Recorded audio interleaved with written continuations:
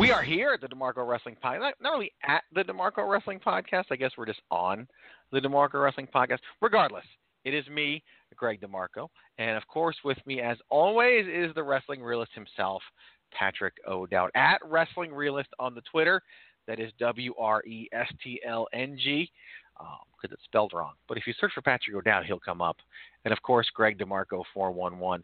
Spelled as you would expect, Patrick O'Dowd. Spelled as you would expect. Hey, I ran out of characters. Twitter has rules. It's not your Twitter fault. has rules. It's not. I'm not saying it's your fault. I'm just sounds saying like that you're saying it's my fault, man. I'm not saying. Apparently you can't handle just a little bit of joke and criticism. Shut up! But we are here to talk about WWE Extreme Rules. Of course, following up on WWE Backlash. Of course, not really following up on Backlash because that's a SmackDown pay-per-view. We are following up on, I don't even know, what was the last? Payback, right? Payback, yep. Payback. What other generic pay-per-view name are we following up on? It is Payback. Wait, are we really on pay-per-view number 3 after WrestleMania? Yeah, because you had Payback, followed by Backlash, followed by Backlash? Good enough to call Backlash? No, you weren't, Joey Styles. No, you weren't. Such a good promo. That still might be the best promo I've ever seen. I know everyone loves the pipe bomb, but, you know, I think the Backlash one Greg, aged. Huh? Not everyone. You liked it at the time. I didn't like it as much as I like Joey Styles. Okay, that's true. I'll give you that. I was going to give you this. Nice try, though. But I'm not, because you're right. You were always a Joey Styles guy, and at least from that promo. In the land of shoot promos. Right? I'm just kidding. No, there's no bullshit from this one. I call out the bullshit, sir. Of course not. Of course not. That is a legit one. No, I can vouch for it. Patrick O'Dowd always loved that one because Joey Styles was just perfect for it. Absolutely perfect. And when you know it's perfect, Patrick O'Dowd.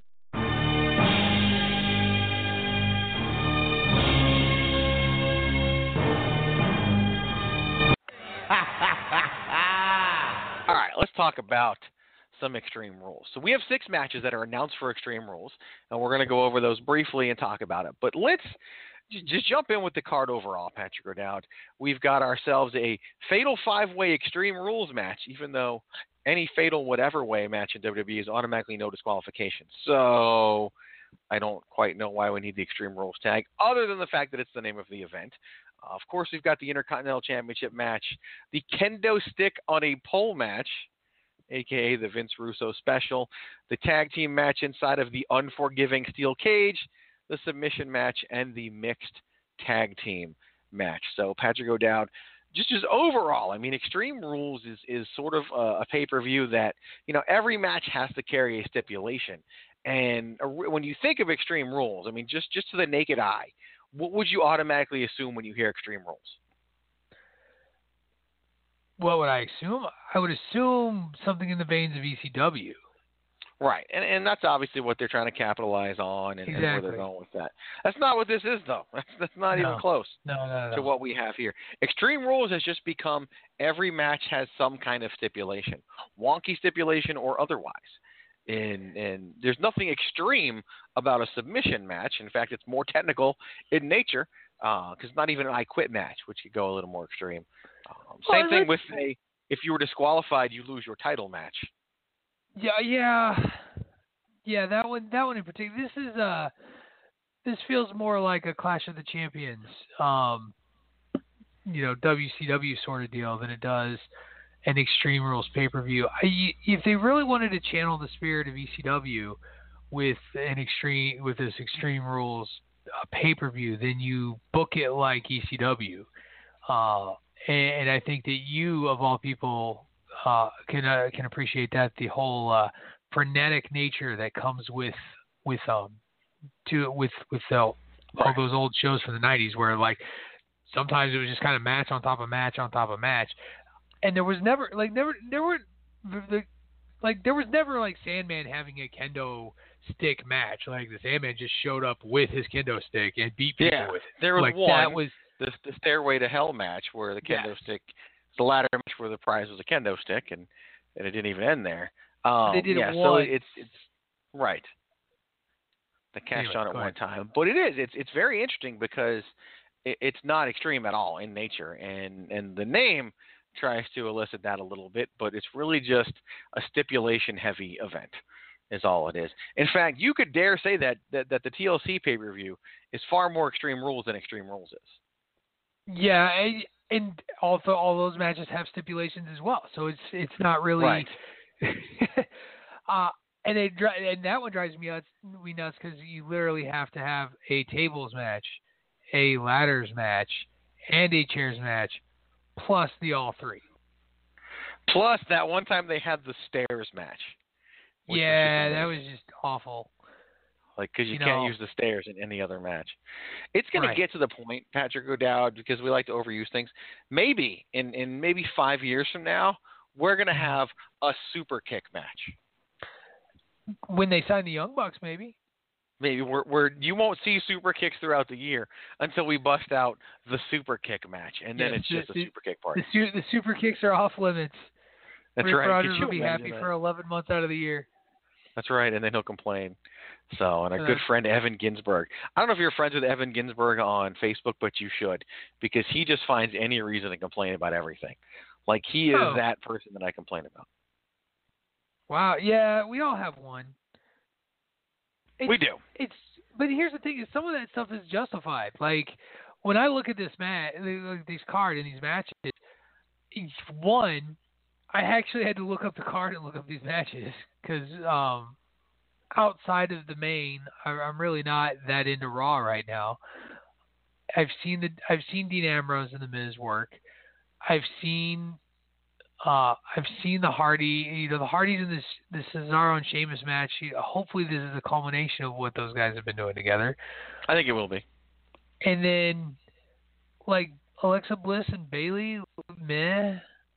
I'll get anybody who really cares about Noam Dar and Alicia Fox versus Rich Swann and Sasha Banks outside of their immediate families. I'll give you $1. Hey, Sue Young cares, Patrick O'Dowd. Did you not hear me say immediate family? I know. I'm just saying. I may be a little under the weather right now tonight, but I'm not like I have control of my faculties, sir. And I know who cares. I know who cares about this match, and it's basically their families. Look, Ma. Ladies and gentlemen, can I have some decorum, please? And it's not even a knock. It's not even a knock on the performers in that match. Like it's not really. I don't know. It's just not that. Like that's not overly grabbing, an attention grabber. No, I get it. I definitely do get it. So let's dive in. Let's start with that one. We know that it hasn't grabbed your attention. I mean, we've got Rich Swann and Sasha Banks teaming up against Noam Dar and Alicia Fox. And remember, this whole thing between Rich Swann and Noam Dar is really because of Cedric Alexander, guy who's not even in the match and not even anywhere near the build or anything for this match at this point. Like, the only reason Swann did what he did was because Alicia Fox left Cedric Alexander for Noam Dar. And then Sasha Banks, she just showed up because she didn't like Alicia Fox's hair extensions. Like, that's what they talked about in the promo. Which tells you really what there are times when I make this joke about like creative, and people just sitting around the table being like, I don't know, maybe we should send Sasha over there. Like that's kind of how it feels. Sasha wasn't doing anything. 205 Live is hurting. Let's send Sasha. I'm like, you want to give a lot of attention to 205 Live? Don't send Sasha. Send Nia Jax. Yeah. Because she could actually compete with them. Like, I'm dead serious. Send Nia Jax to 205 Live and have her feud with Noam Dar. That's entertaining. And I mean it. I'm not joking around. Now, I mean, if you look at what she's billed at, she has to drop some weight. I didn't realize she was billed it. I'm serious. Now you're stirring some feathers. I'm not. No, her legitimate billing. is 240 pounds. And Oh, I yeah, don't even think she looks 240. no, I don't think so. Actually, here it's saying she's billed it. She weighs 240 and she's billed at 272. And that woman's not putting on 300 pounds. That can't That's be crazy. right. Yeah, no way. I don't believe in that at all. I would honestly think she was more close to the 205 range of 205 Live. She's 6 feet tall, so Yeah, that is part of it. That does make a difference. It does. It definitely does make a difference. But to me, like, that would be entertaining because Sure. they're legitimate matches. Now, they won't do that. I mean, they've done it. They did it with China. Yeah, they did it with Beth true. Phoenix in the Royal Rumble. They could pull it off there. Or send Asuka over there. Like, Asuka versus Rich Swann would be an entertaining wrestling match. Asuka needs competition. Yeah, she's not getting it in NXT. That's for sure. Yeah, that is true. Well, at least it's not the NXT tag team division where they didn't even bother to record anything for the Authors of Pain at the last tapings because they got no one for them to feud with. It's an indie fed, man. They're not even doing the Dusty Rhodes Classic. They didn't even kick off anything for that because there's no tag teams. None. Yeah. It's tough. In tag team wrestling, we've talked about this for too long. Like, it's a long dying, slow dying. So are they going to break up Enzo and Cass? Because I mean, you don't mind that, but they don't. They don't care about that. That's because I don't like Enzo, man. Like, right. Well, I'm sorry, but it's so funny because they're teasing the revival thing. It's painfully obvious to almost anybody watching that Big Cass is the one attacking Enzo on Raw. So. Oh hell yeah! Oh yeah, and good. Absolutely. Like here's what I think though, and we're getting totally off topic though. Yeah. They will be back together, Enzo and Cass. And here's what's going to happen: they're going to break up, and then they're going to fight, do whatever. Cass is going to win. Enzo's going to go away or become the new R-Truth while R-Truth is getting serious for his Goldust feud. And next thing you know, Enzo is going to come out and help Cass, or Cass is going to save something from Enzo. And then you're going to have the heel Enzo and Cass because everyone loves heels. And then they're going to get so over and so popular as heels, they're going to turn face. And that's when Cass is going to see his main success. Like, it's going to have to spin around like this a couple different ways. And I do think Cass is going to be a huge star. I think that's the roadmap to get there. It's the New Day 2.0 sort of thing. Right. Except without the breakups. The New Day went heel and then just kind of turned face. Kind of like when the Shield turned face. Like they didn't really have a face turn moment. They just sort of, and many don't. Well, it's the nature of, you talked about, people love heels. When heels are done really, really well, like, people like them. They want to see them succeed, and so that's how that goes. The performer gets over, and that's why I try to tell people: if you really like what Jinder Mahal's doing, boo that man like crazy. Right? Like, because that's the best thing you can do for him. Perfect. And Chris Jericho said it best, even though he's working everybody with the whole "I'm going to be gone for a long, long time." He said it best. Like, he turned face. He knew it was time to leave, because everyone's going to say that he's become a mockery of Chris Jericho as a face, because that's what happens a lot of the time. And when the time comes and Kevin Owens turns face, and it's going to happen. Like, everybody WWE. does it. I mean, there's nobody. The Shield is buddy again. Like, think about that. The Shield is buddy. Sure. Owens and Zayn. Yeah. I mean, Rollins drove a stake through the heart, basically, of Reigns and Ambrose when he broke up the Shield, and they're buddy again. Like, that's just crazy. Well, that's just the nature of the WWE, though, and it is. as we stay way off topic here, like, that's just how the cycle goes. They don't do, like, I was sitting there trying to think of any heel that's been a heel the entirety of their career without any rotation. I can only think of about one or two guys in this sort of era of the WWE. Well, that's the thing. I don't know if it's been long enough, because, like, has Bray Wyatt been around long enough for that to, him to quote unquote? It's like you have to pitch a certain amount of games. You have to have a certain number of at bats before you can win the batting title. Like, has he had enough at bats? But my point is that a lot of times the WWE doesn't let it get to that.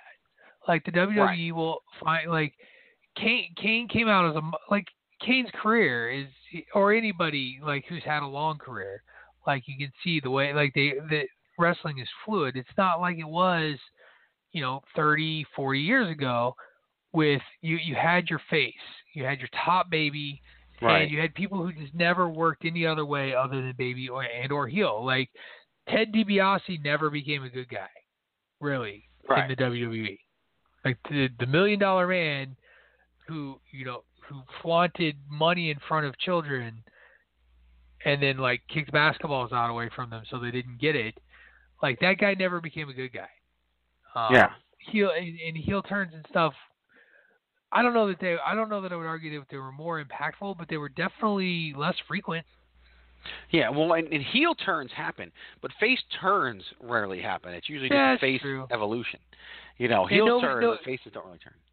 Unless you're Randy Savage and you get back together with Elizabeth, and then like that's just a straight up face turn. That is a face turn. Well, even like Jericho, I mean, he didn't turn face. Owens just attacked him and basically turned him face, but he still didn't change. He was still heelish Chris Jericho. I mean, you can't look at Alexa Bliss. She hasn't been there long enough. Even The Miz had a short run as a face, which sounds crazy to think about. Yeah, The Miz was a face at some point. But that's just the WWE. And it got over. That's the silly part. It got over when he was a face. But jumping back into this card, we have a mixed tag team match. To Noam Dar. Right to what we don't care about. Rich Swann and Sasha Banks versus Noam Dar and Alicia Fox. I really need to get the Alicia Fox soundbite with Noam Dar saying her name, because that's sometimes the most entertaining part of 205 Live, outside of anything that Neville's doing, because he's amazing. But who you got? I mean, I don't care. Like, it's a coin toss match to me. I think it should go Rich Swann and Sasha, but I thought we no longer made predictions, Greg. What happened here? Well, we do in the sense that we just kind of do them at the end usually. So you're right, though. Like I did go back into the formula. All right, don't make a prediction. Just like a heel run. Just right back to the formula. I did go right back to the formula. So we don't have to give the prediction right now. We can do it at the end. Oh, so we're still predicting all the matches? Well, we still predict all the matches. If you remember, even with Backlash, like we talked about the cards at the very end, we were like, what do you think of this? What do you think of this? So let's fast forward a little bit, because we were subject to a This Is Your Life segment on Raw on Monday with Alexa Bliss and Bayley. And first things first, when it comes to This Is Your Life, they should just never do a This Is Your Life segment again, because it will never be as good as the first one. Like when Mick Foley and The Rock and This Is Your Life was the ultimate This Is Your Life segment, paid off by the fact that at the very end, it was a birthday celebration for The Rock. At the very end, The Rock turns around and says, by the way, The Rock's birthday is May 2nd, you idiot. Like, it wasn't even on The Rock's birthday. Just showing that Foley didn't know when The Rock's birthday was, in character anyway. And it was just so well done. You can never touch that again. Even when they've tried to go to that well before, they should just hire somebody, and I'm available, to stand there and just wait until until Vince McMahon was like, let's just do a This Is Your Life segment, and just slap him in the face so he realizes that's stupid. Because this was stupid.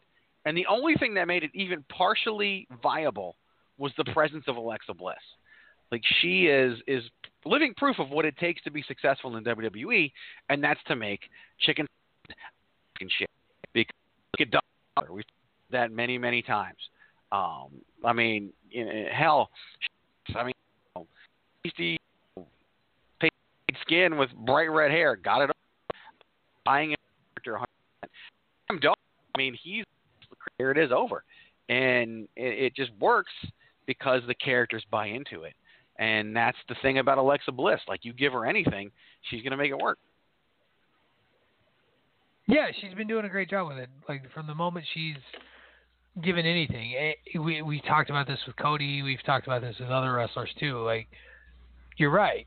Like, you take what you have and you run with it. And she's really shown a lot of her skill and talent to try and make something out of an awful segment. And we still haven't even really got into the other half of this match and the other member of that tango, because I know you've got feelings.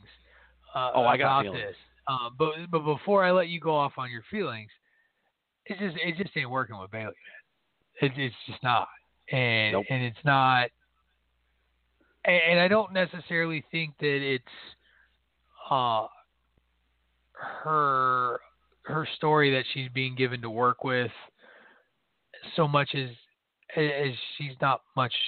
I'll say it too. I know you're gonna say it as well. I don't find her engaging when she talks. Like, she's got her hug thing, and I think she's bad on the mic. Like, I just really think that she's not very good on the mic. I think the phrase "bad on a mic" is generous at this point. She's terrible on the mic, and you know my feelings about this, but I'll express them publicly because I started to write the column and never wrote it. Maybe I still will, because after This Is Your Life, here's what everybody is saying: that the writing has failed Bayley, and you got to understand something. When you go to the main roster in the WWE, the writing is what you signed up for. You signed up for bad writing when you made the jump to the main roster. Like, you signed up to do this, and here we are today, stuck with bad writing Bayley, and maybe we'll just start calling her that, bad writing Bayley. And here's the thing, though, and this is the major point: the problem with Bayley is not the writing; it's Bayley. And I'm sorry to all you Bayley lovers out there who love Bayley, whether it's because she's good with the kids or whether it's because beneath that Bayley exterior is still like this big ass and big boobs that guys love. And she just doesn't have it. And it's just her character, her delivery. It worked in NXT. It worked on a smaller scale. You could have this nervous, borderline crying style of delivery, and it'll work with that gracious crowd. It doesn't work with the casual fan base, and that's why Bayley has not worked. And then you put her in This Is Your Life, and you put her in a kendo stick on a pole match. And I know it's a stretch, but it may not be that much of a stretch. Patrick O'Dowd, you have come such a long way with the women's division. I mean, you have just you've changed the titles. You had this mega WrestleMania match at WrestleMania 32 between Charlotte and Sasha Banks and Becky Lynch that might end up being the pinnacle of women's wrestling in the WWE. And as sad as that is to say. And then here we go to Extreme Rules, and what do we have? A phallic symbol on a phallic symbol match, Patrick O'Dowd. That's what we have. A stick on a pole. You take your liberal bias bullshit. Blah. No, I'm just kidding. This is insulting to me. This is, we made a Vince Russo joke. People, nobody wants to see this. Nobody wants to see this kind of match. No, it doesn't need this stupid stipulation. And again, seriously, I think that people were just sitting around being like, I don't know, maybe we should put a kendo stick on a pole. And put them in the cage. Yeah. Give them that, or give them the Extreme Rules match. That's all you have to do. It's like, which they're going to get Extreme Rules anyway, with a kendo stick on a pole match, because once someone gets the stick down, it's fair game. You can pull a kendo stick out from under the ring. You don't need to hang it on a pole. The kendo stick that won't draw blood, or just make a lot of noise. It's weird. It's so strange that this sort of selection was what was made as a decision for a match, as a stipulation. It's just it sets back. You talked about it maybe being a little bit much, but it sets back the women's division significantly. It does, because it's stupid. And the women's division now on Raw isn't interesting. It isn't compelling. I hate to admit it, but like Charlotte is where the women's division goes. Yes and no. That's not enough. Go ahead. Okay. Finish before I respond. I'm not saying that I like her. I don't think that she's not my favorite member of that whole Divas or Women's Revolution bit, or even my favorite member out of that Horsewomen group. But there's a lot of great women wrestlers all across both divisions. But really, what gets paid attention to? What really gets paid attention to? What do people talk about? Who do people talk about? Who do people follow? I think it's Charlotte. It's Charlotte. But there's still Sasha Banks. But she's working a tag match with Rich Swann, and sure, there's Sasha Banks, but what are they doing? They're not doing anything. She's not driving the women. So here's my point: is Charlotte left and got to immediately continue driving the women's division over on SmackDown, and the SmackDown women's division by no means was strong before Charlotte got there. It was sort of treading water. I feel like they just moved where the water is being tread. And now it's being tread over here on Raw, and it speaks to like this idea of depth in the women's division. I think it's a more limited depth than people give it credit for, and I think that it's because if Sasha Banks is really like where we want her to be, she wouldn't be in a mixed tag match with Rich Swann, Noam Dar, and Alicia Fox. She just wouldn't. She'd be doing something I agree with you. that would be she would be the one feuding with Alexa Bliss right now, other than as opposed to Bayley. And I think that there are reasons, and it's clear that the WWE sees Sasha one way and Bayley the other, and I don't know that it's exactly equal. I don't think it's exactly equal either. But here's the thing: they can still get there with Sasha Banks and with Bayley, like not with Sasha Banks and then with Alexa Bliss. Like, you can actually put those two together and have a hell of a feud for the Women's Championship on Raw, and I think they will. I think that's probably the next step once Alexa Bliss is nobody done with else. Bayley. Because there is Nia Jax could work. They've already teased. Because there's nobody else. There's nobody else. Maybe. Nice try, though. That might be true. If I had a soundbite, it'd be Adam Pearson you right now. I didn't know you could make Adam Pearce a verb. I just did it. You did. Nice try, though. Happy? I did that for you. I am happy. Thank Patrick you. O'Dowd. I did that you for tried to sell Nia Jax driving the women's division, man. I'm just saying. Not driving the division. No, because Alexa Bliss is driving that division right now. And she's doing a damn fine job of it. And I'm not saying that because of her phenomenal ass. Like, she's a phenomenal performer. And everyone loves Alexa Bliss for that reason, the physical reason. But she is a hell of a performer and can do a lot. And I honestly think that hopefully the SummerSlam program is Bliss and Sasha Banks, because that can be entertaining if they give it time and can be great. Nia Jax had a point when she made her tweet about how it's really wonderful how SmackDown can use all of their women every week on television. Despite having one less hour, Patrick O'Dowd, despite having one less hour. It's because the 3-hour show is too long. It's so long that we can't use the entire women's roster. Right. So you got to be shorter, so you got to get them all in there. Cause you might tag team wrestlers and singles matches and, and 205 Live performers on Raw because we don't have enough.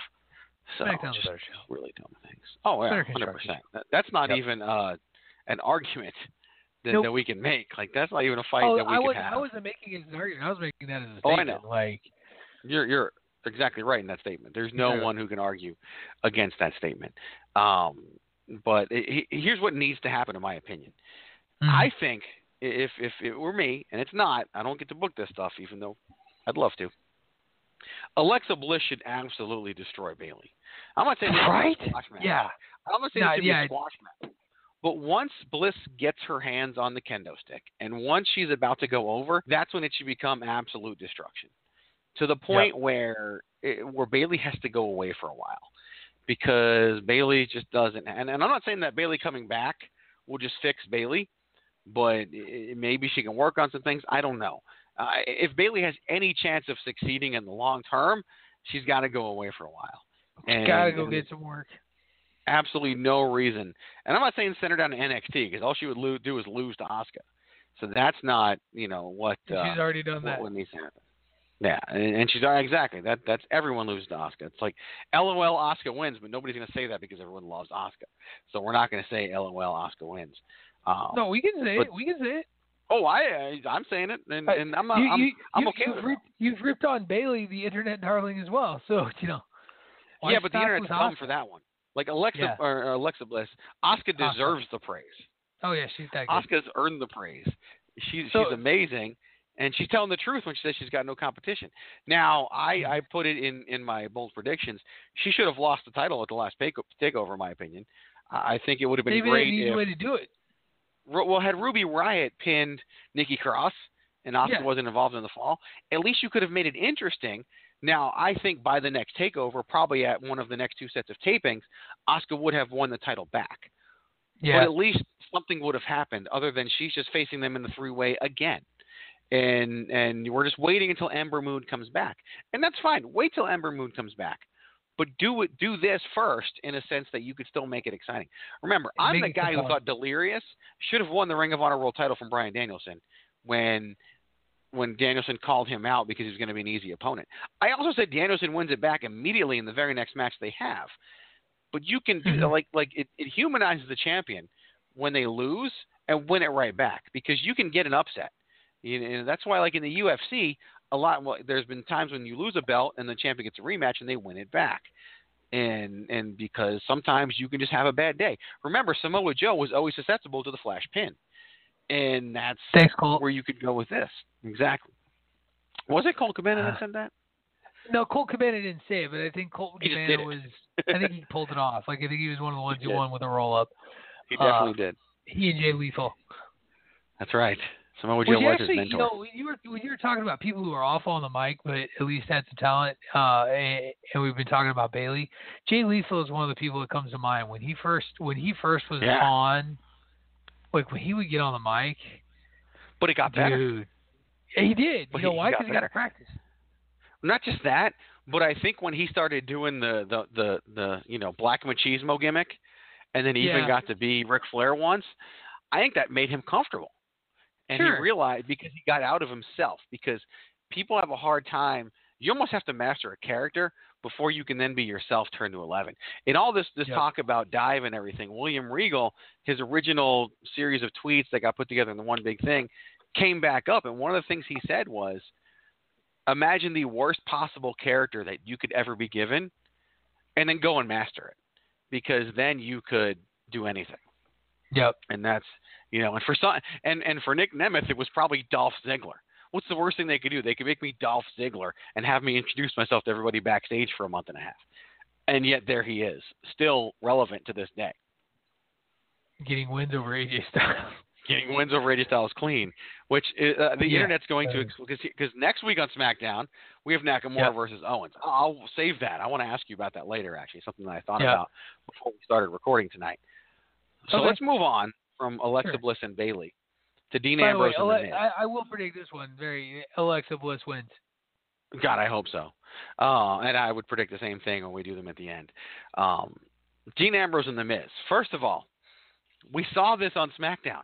Like, the superstar shakeup isn't supposed to just be let's lift and drop a feud from SmackDown into Raw. Like, the feud ended already in SmackDown, yet it somehow got reignited in Raw. How is that exciting? Unless the WWE is basically telling us we know that the same people don't watch Raw and SmackDown, which isn't true. It's the same people largely. And it just, it's like, why are we just recycling the same feud on the other brand? Like it's bad enough that Raw announces a 5-way and then SmackDown has to have a 5-way, and that's something that we've done before with these brands. But the Dean Ambrose versus The Miz is just kind of a dumb feud, in my opinion. Dumb or done? Like D-U-M-B or D-O-N-E? Well, it was already done, but that's what makes it dumb. Yeah.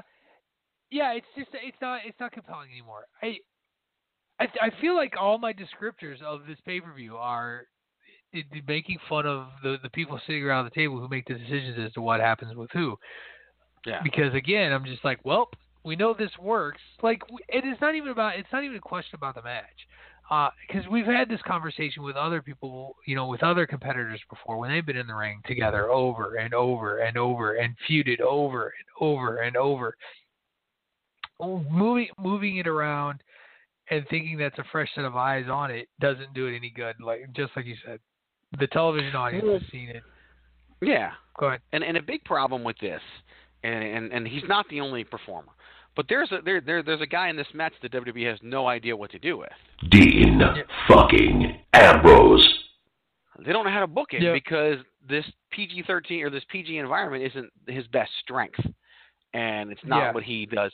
He's a modern-day Steve Austin. I know people want to say he's more like a Mick Foley, but in my opinion, he's not. He's more of a modern-day Steve Austin, but he's not allowed to be that sort of a character in this environment. And we all know that 205 Live is struggling on the WWE Network. We've seen the numbers and how 1997 Halloween Havoc had a better rating than 205 Live did for like a month-long period.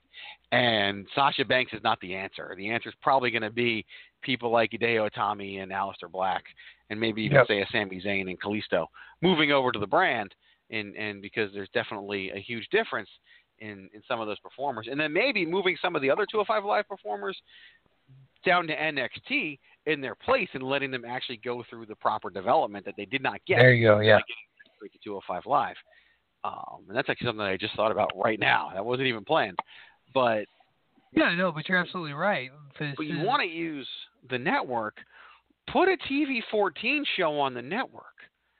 Get a guy like Dean Ambrose, and he can still be on Raw, and he can still push the envelope, but you got to give people a reason to tune in. You put the important things from 205 Live on Raw anyway. So here we go. You're giving people a reason to not watch 205 Live. And Sasha Banks, like I said, isn't the answer right now. They didn't move her over there when she was hot. They moved her over there when she had nothing to do. That's why they did it. But if you put Ambrose on the network and you let him be Dean Ambrose, I think people will tune in for that. Yeah, no question. I think, there's really not much more I can add to that argument. Like, there's something that needs to be. There's a stagnation that's taking place that desperately needs to shake up, and some of it is moving the talent around in a way that makes sense and can tell some good stories and get people excited for it.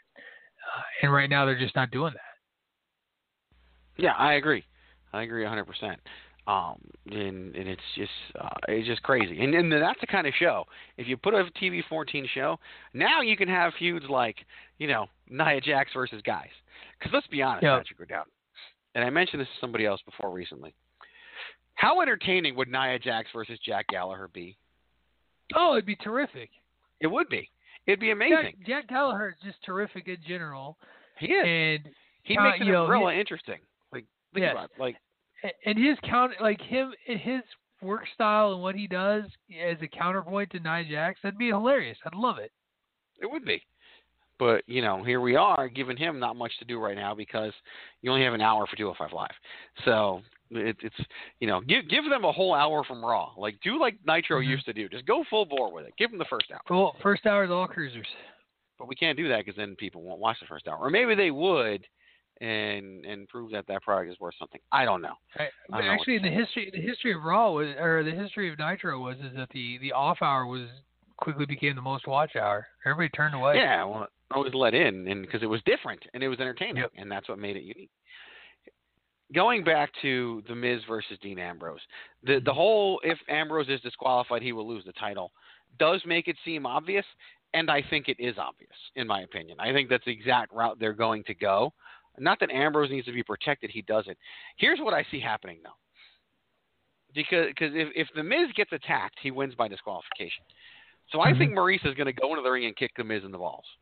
Yeah, maybe. Now, I don't think the ref is then going to disqualify Dean Ambrose. I think that's what The Miz and Maurice want to have happen, but then I think Maurice is going to get booted from the match completely, and it's going to be down to a one-on-one, and then Ambrose is going to go off and be Dean Ambrose for a few minutes.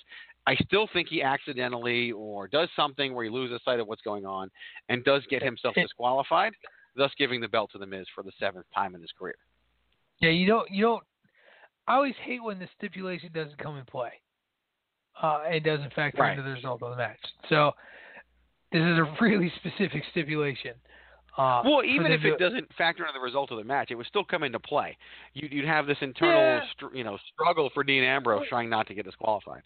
Or there'd be a tease like you talked about the Miz and Maurice like trying to sabotage a disqualification. Like I could also see it go, an inadvertent use of an inadvertent disqualification or something like that. That the ref doesn't see what actually happened and turns around and sees Ambrose. Maybe the Miz Eddie Guerrero's it. Who knows?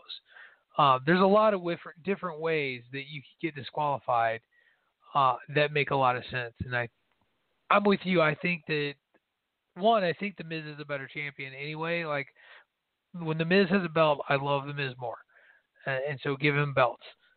Give him all the belts. Let him wear them.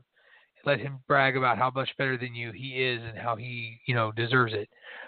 Because that's when he's at his finest. And and I'm like, Dean Ambrose is another one of those guys where I'm kind of bored with him. Yeah, because of what they do with him, or what they allow him to do, which isn't much. And it's just they're misusing him, in my opinion. Now, who are we to tell them what to do? We don't know what to mean. They have success on their side. What's that? Said we're just dudes on a podcast. Yeah, they have success on their side that we don't have. And that's what makes us different than everyone else, because everyone else does their podcast as if they know they could do it better. And it's like I put out when Gender One, like, you think you can do it better. And I'll even go so far as to say it's okay to think you can do it better, but you got to understand that you can't. Like I legitimately, when I posted it, had people say, yes, I could. And I'm just shaking my head because you're a fucking moron if you think you can do it better. Did you see this got posted? I don't remember where I saw it, but somebody posted a Twitter exchange between Road Dogg and a fan where the fan was talking like booking decisions and stuff like that and how terrible they were. And the thing that I thought was really interesting, the Road Dogg was telling this guy, you don't know what you're talking about, in like the most gracious way ever. It was very nice of Road Dogg to do it the way that he did. Because this fan, if I had been Road Dogg and this fan started to do what he was doing, where he was talking about how it was gonna, like, wrestling now is gonna make his kids not like wrestling, and it was just weird. I couldn't have kept my cool even in the Twitterverse to respond. Like, I would have lost it. So.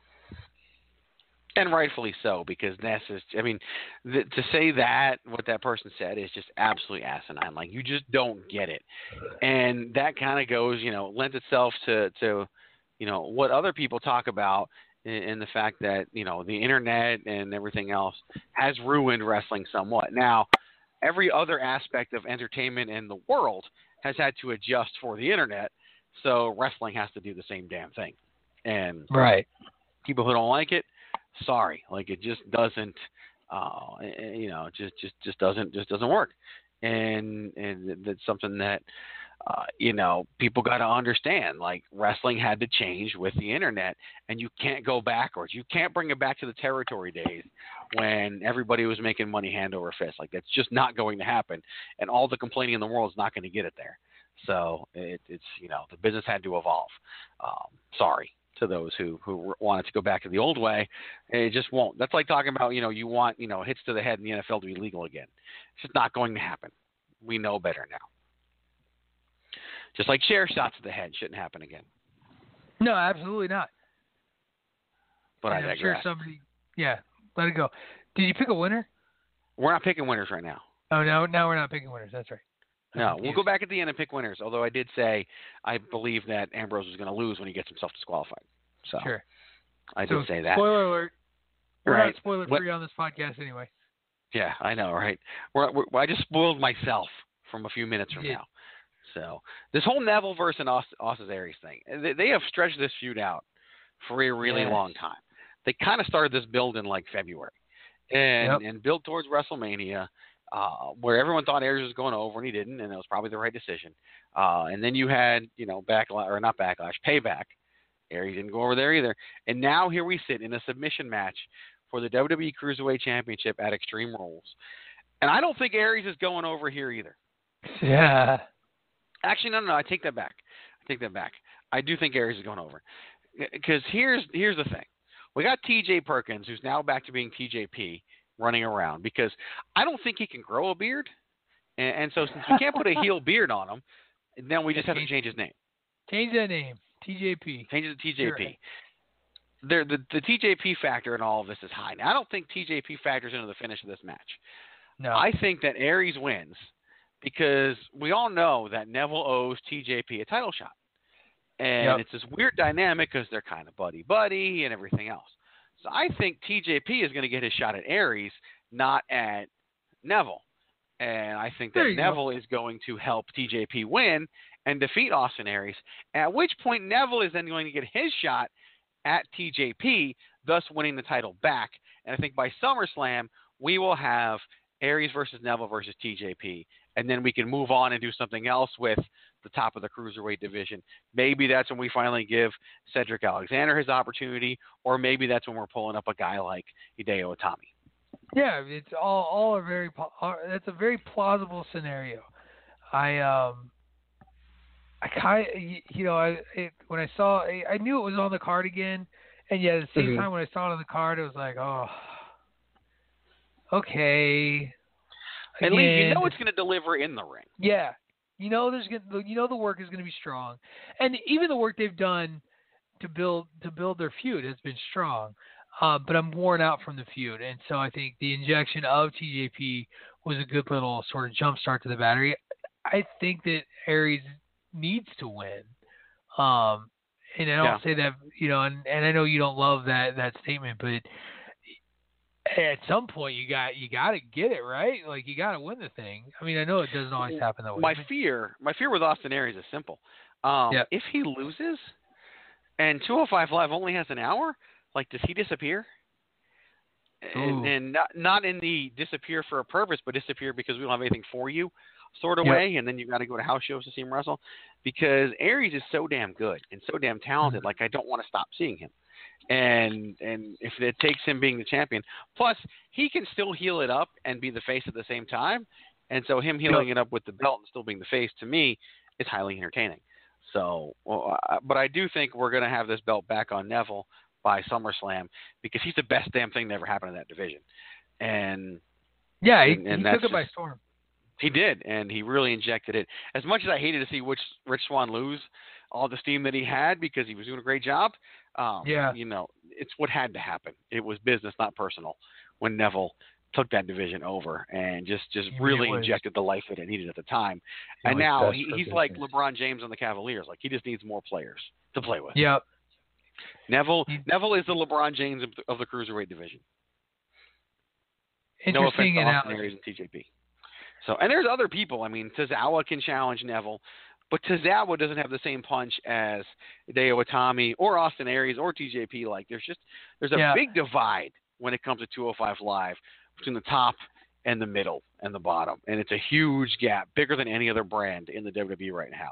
No offense to Mustafa Ali, who made the post that he made, defending 205 Live. Like, I'm sorry, I'm a big Mustafa Ali fan. I loved him when he was in freelance wrestling, and I was watching their stuff for free on YouTube, and it was great. But you need to go to NXT, buddy. Like, no offense, but that's just there's that brand is there for a reason, and we really had to rush some people to the main roster to pull this off. And I think that there's going to be some sort of reverse engineering that takes place, in my opinion. Yeah, there's a significant void in the NXT roster right now. Anyway, too, like, there's room for talent to go and find. There is. And who's to tell me that you wouldn't be kicking all kinds of ass in the Cruiserweight division with Hideo Itami and Roderick Strong and Aleister Black, who Aleister Black, by the way, billed at 205 pounds. Pete Dunne, we've talked about, billed at 205 pounds. Not an accident. You put Dunne and Bate in the Cruiserweight division along with Roderick Strong, and plus you've already got Aries and Neville and Perkins there, and Rich Swann. I mean, that's a hell of a division. Yeah, very much so. And Alexander, I mean, the great thing about this whole deal with Noam Dar and Alicia Fox now focusing on Rich Swann and Sasha Banks is they're not focusing on Cedric Alexander, who's damn talented and deserves, a better opportunity. I would love to see Cedric Alexander go on a run through NXT. That would be way more entertaining than he was doing in 205 Live. Way more. Could you imagine building a feud between Alexander and Bobby Roode? Money. Oh, it'd be great. Goodness. Okay. But anyway, you we can digress. do this better, right? I'm starting to believe that, and I know better. And I still am talking myself into it. For shame. Crazy.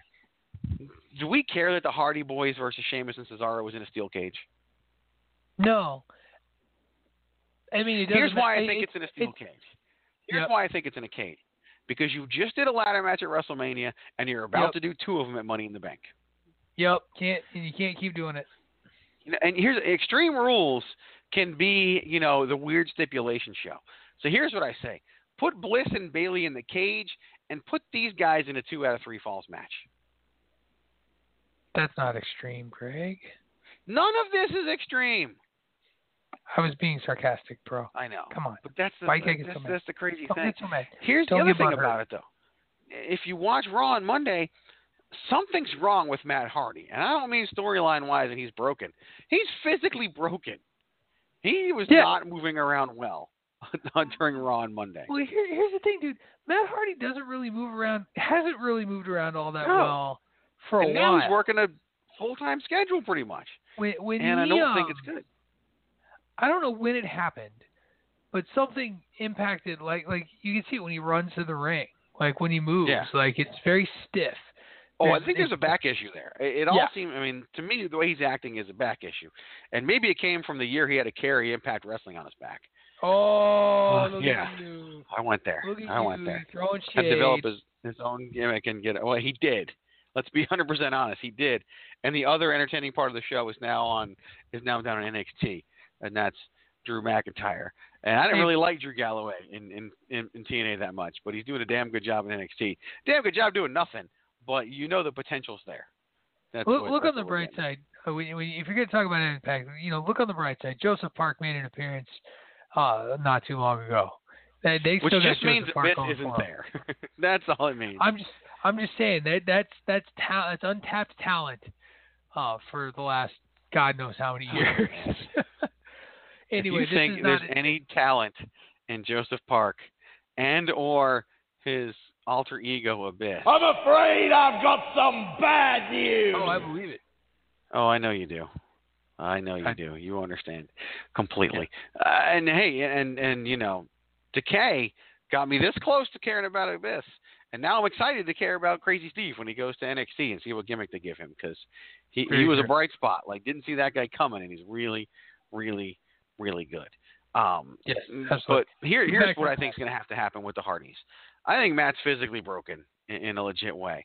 I think Matt's going to have to go away. I don't think they lose here. I think they lose to the Revival as soon as Dash Wilder can wrestle again, because his jaw's wired shut. He got broken. Yep. I think that that with everyone thinks that Karma broke Dash's jaw that Kofi Kingston's wearing. It's like a shoot.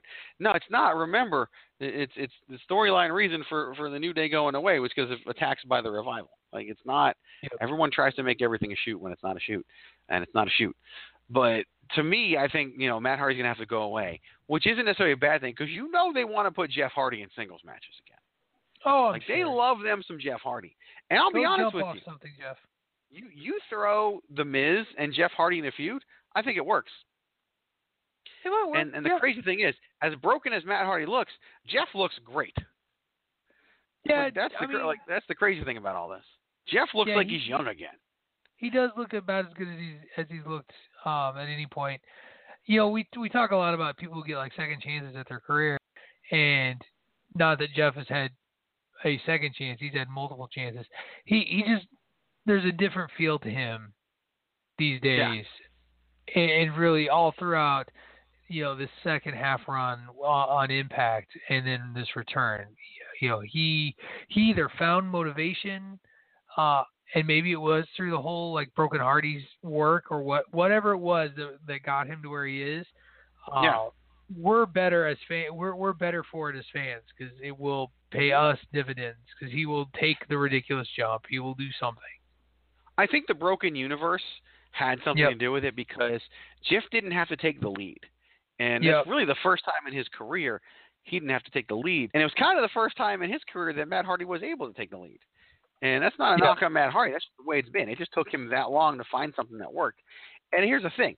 If Matt goes away and heals up, which he needs to do, and Jeff goes singles for a while, which I think would be beneficial for everybody, then Matt can actually return, and the WWE might be willing to do the Broken thing.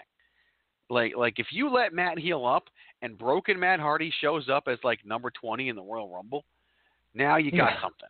And I think that would work. If he goes Broken right now, I don't think it's going to work as well. But if you have him go away for a while, then when he comes back, I think it'll work. So, and it'll give him a chance to heal up, hopefully, because something's very wrong. That said, I don't think Sheamus and Cesaro are winning this match, because here's the thing. We're riding the Hardy train as long as we can, and as long as Matt can physically do it.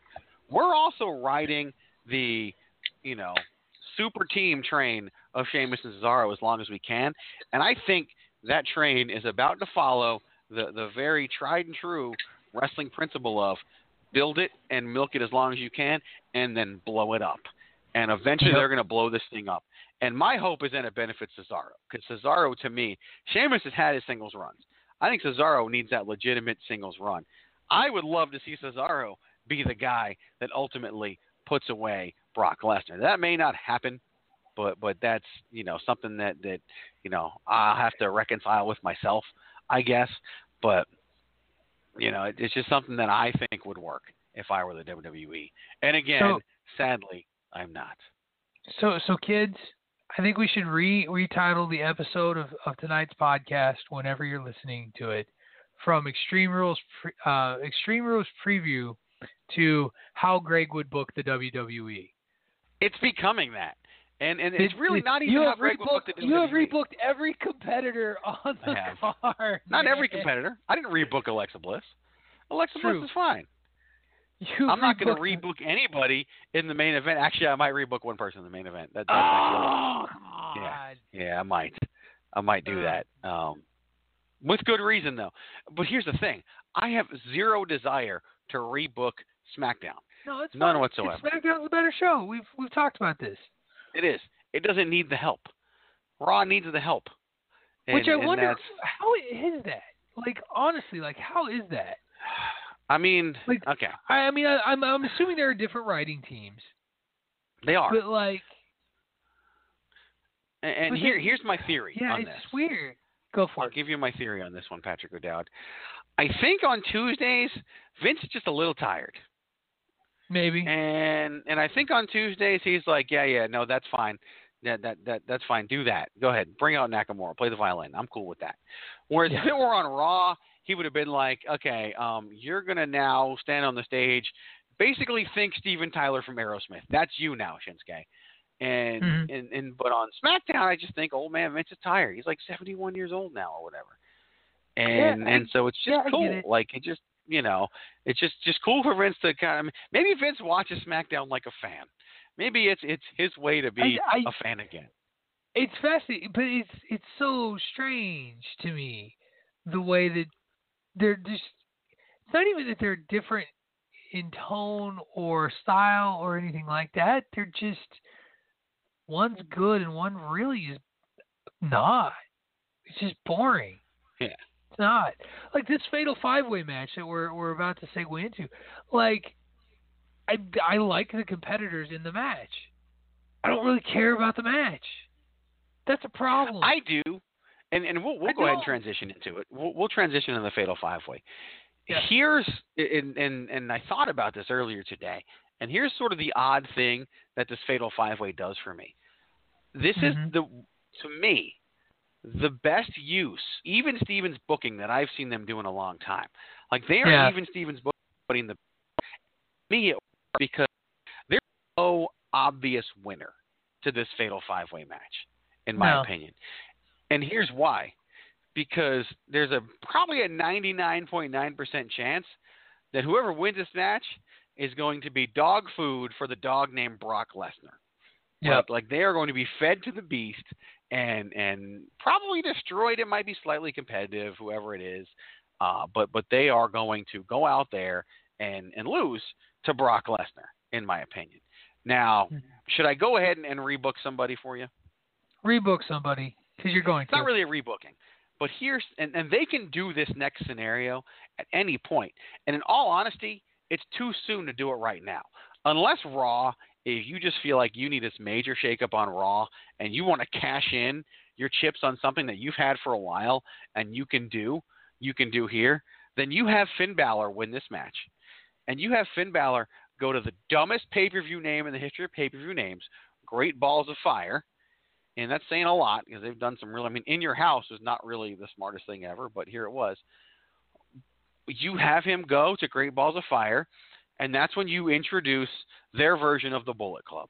That's when you have Gallows and Anderson, who aren't doing shit, show up and attack Lesnar in some capacity that makes it work, whether it's a ref bump, whether it's match no DQ, whatever it may be, and just go completely full bore on the Balor Club. Finn Balor's your champion. They turn heel. They're the cool heel, which is what they would be because the fans would absolutely love it. Now you're selling T-shirts hand over fist. Now you're getting the hardcore fans that you may have lost on Raw to tune into Raw like it's SmackDown because you're doing with Finn Balor what they want you to do. You're basically doing what is on the playlist, and that's the thing. You know, that's kind of where we are. Bow to the playlist. So, and that's what I would rebook if I was rebooking. But I don't think you do that until at minimum after WrestleMania 34, in my opinion. But we got some time. We do, and they have all the time in the world. And I think, but if you wanted to jumpstart anything and you felt like you needed to jumpstart something, to me, that's what you jumpstart. But we have a fatal 5-way match, and they've booked this thing in a way that anybody can win. So what do you think, Patrick O'Dowd? What do you think of the match, and maybe how do you think this shindig's going to go down? Because that's the interesting conversation to have about this match. Is what the hell are they going to do? I don't know. Yeah, I really don't know. And I think you're right. I do agree that the Even Stevens booking has been about as good as you could imagine it to be, or want it to be, and that's a testament to what they can do when they're motivated.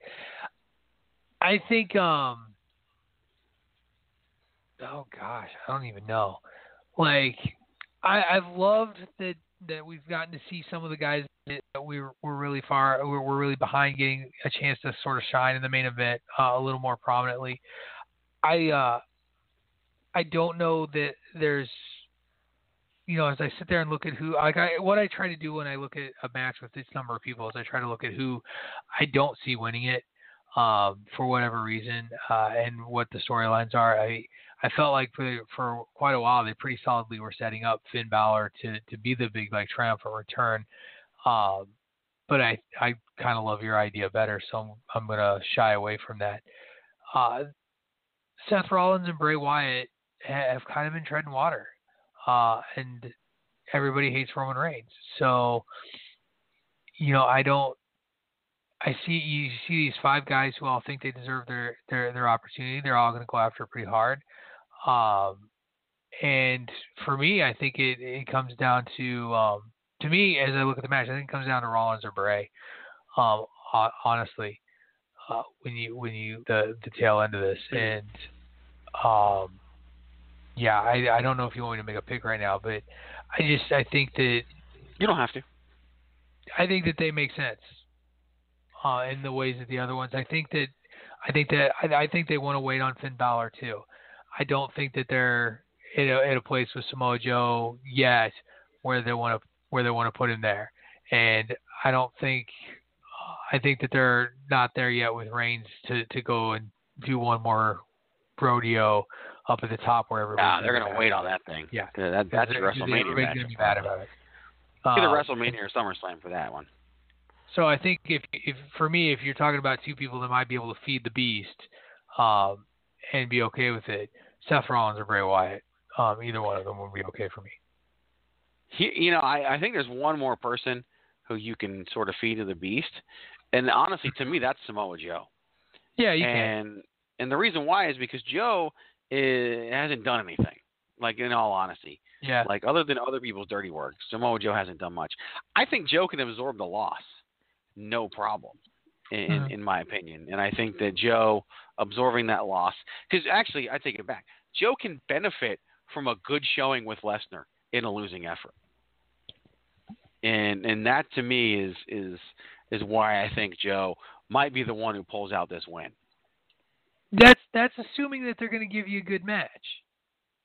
You know what I mean? Like that. Yeah. That's what worries me about that is that if they give you a good match, and you gotta realize like Lesnar's not really had a ton of kind of quote unquote good showing sort of matches, and that's not on Lesnar. That's just his character. Like that's the nature of what he does. So when I'm saying that, I'm not saying that people are awful when they work with him. But if they would feed him in the other way, that's what worries me is that they would feed him the other way and he would get crushed. Right. Which, I would be afraid of too. And that's why I think, I don't know, I feel like someone's going to be at least slightly competitive with Lesnar before losing, because damn well he would lose. Unless they were just, deciding we need our champion to be on Raw more often. And that's the direction they're going to go. To me, I think that Joe is the obvious answer. But there's one other one. I have a bonus rebooking for you, Patrick O'Dowd. Oh, no. There's a guy lurking in the shadows, so to speak, who it was written off for injury, that there's so much speculation that he's not going to be gone nearly as long as they say. And they're pulling a Cena with this one so that when he comes back, it's like this inhuman effort for him to come back so early. And that's the guy who just simply isn't done with Roman Reigns yet, Patrick O'Dowd, and that's Braun Strowman. And if you remember, Braun Strowman was the rumored opponent for Brock Lesnar, and was even revealed to be the opponent for Brock Lesnar at Great Balls of Fire until the injury took him away. So what if Braun Strowman does one of two things? Thing number one is comes out and just destroys Roman Reigns and takes him out of this match because he can't, this way Reigns is protected and we continue the Strowman versus Reigns thing so he can truly finish it. But what if you want to go balls out with Braun Strowman and you just have him destroy everybody to the point where no one can win this match, where there is no winner, and that the person standing tall at the end of the pay-per-view is Braun Strowman. And now we have our Braun Strowman versus Brock Lesnar match, which was always the plan for Great Balls of Fire anyway, and they can do that. And really no one else, because if everyone gets their ass handed to them by Braun Strowman, do they really look weak? I don't think they do. I think you can pick your spot, do it in a way, give him a chair. He quote-unquote flipped an ambulance. Like, you know what I mean? Like, he quote-unquote flipped an ambulance, so you can't say that, like, somebody like a Finn Balor should beat him. Yeah, I mean, it definitely and makes feel like that would be unfair. I love that idea. Like, I think if that were possible, I think that would be terrific. You talked about them setting up. I mean, they've been setting up Lesnar Strowman since right after WrestleMania. Like, we had a stare down. So, or was that Goldberg? I can't even remember anymore. So there was a Strowman Lesnar, and Strowman backed away, just like he backed away from the Undertaker, because he's Braun Strowman. He's this badass who backs away from people. But it's he picks his spots. Don't be that guy. Come on, don't be that guy. Oh, I agree. Again, flipped an ambulance. So ambulance. Yes. Wow. Very gentle. I went like all. You went ambulance. I went to my Midwestern roots right there. Yes. Look at ambulance. No. Yeah, I think. I think that if he's ready and you do that works really, really well. And would probably be a lot of fun for the fans. The fans clearly love him. The only thing that I would want is somebody who could say Braun Strowman's name much the way that Paul Heyman says Brock Lesnar's name. Unfortunately, we don't have enough, and I hate Paul Heyman, so I don't want another Paul Heyman. No cloning. But we got to find somebody. Wouldn't that be the great story to tell, that Heyman ditches Lesnar for Strowman? It would be a great story to tell. Heyman has always been known as a weasel. And not the weasel, but a weasel. Of course not. There's only one the weasel. Yes.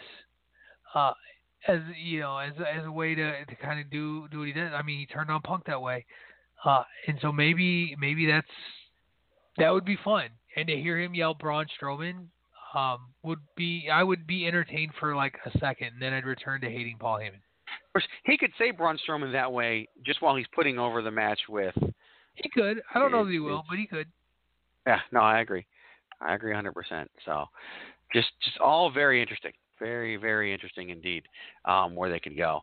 So, if Strowman were not an option, who, and you had to narrow it down to more than just two, what would be your one pick be? Mine is Joe. What would yours be? I'm gonna go full dark horse on this one, and I'm gonna go Seth Rollins. In an effort to kind of jump Seth Rollins back in that echelon of people giving half a care about him. I think that's fair. I think that's more than fair. I think that is a very plausible option, and something that could definitely work. Because Rollins is a credible challenger for Brock Lesnar. Yep. Has given Lesnar issues in the past, even if it was in a three-way. Now, of course, it was a different Brock Lesnar. He wasn't this beast that destroyed. Although it was post Undertaker and post shellacking of John Cena, it still just but still wasn't quite that. Yeah. Oh yeah. No. But still, I agree, 100%. And that's why it's interesting to see who wins this. And I don't know. It's good that we don't know. It's good that we have such a hard time figuring out who this is. It's proof that on the occasional time, this even-Steven situation can work, and this was the time to use it. So it's interesting. Now, they did just kind of pull my thing, my Braun Strowman idea with the women on SmackDown recently, and had no winner of their 5-way, and that's what led to the women's Money in the Bank ladder match. But, far be it from them to steal from one brand and give to the other in terms of creative ideas. Because if it works like you said, if it worked well enough for one, it'll work well enough for the other. So let's back up real quick and just make some things official here. Rich Swann, Sasha Banks versus Noam Dar and Alicia Fox. Who's the pick? Swann and Banks.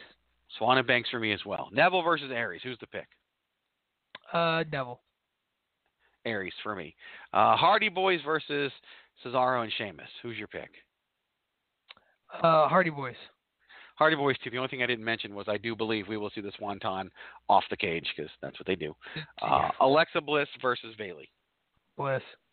Yeah, it's the only option in this match, in my opinion. If you put Bayley over, then you're just proving me wrong, I guess. The Miz versus Dean Ambrose. The Miz. Via disqualification? Yeah, I think he wins with the stipulation. And then we just kind of said it, but the Fatal 5-Way. I've got Joe. You have... I'm running with Rollins. Running with Seth Rollins. So there you go. We now have our official preview with all the matches and everything that you want to know about WWE Extreme Rules. Hey, yo! Can somebody call my mama? It's about to get funky up in here.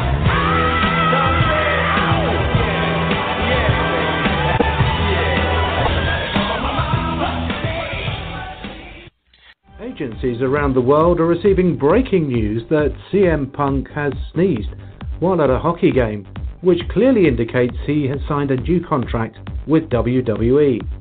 He then confirmed his return by tweeting something completely unrelated to wrestling. Backstage sources believe he'll come back at SummerSlam, but plans may change. Patrick, this is Leanne Marie, and I just wanted to say that I love Patrick O'Dowd. Oh no, the snow! Bullshit. The Wrestling Realist Patrick O'Dowd's Bullshit Internet Report of the Week.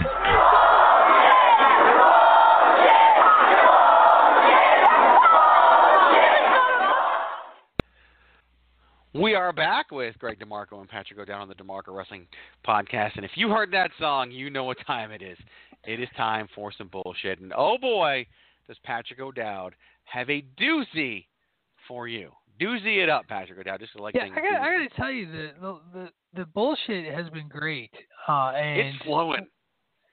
And way more than you would expect out of a post-WrestleMania time period. Like, people gotta be really bored.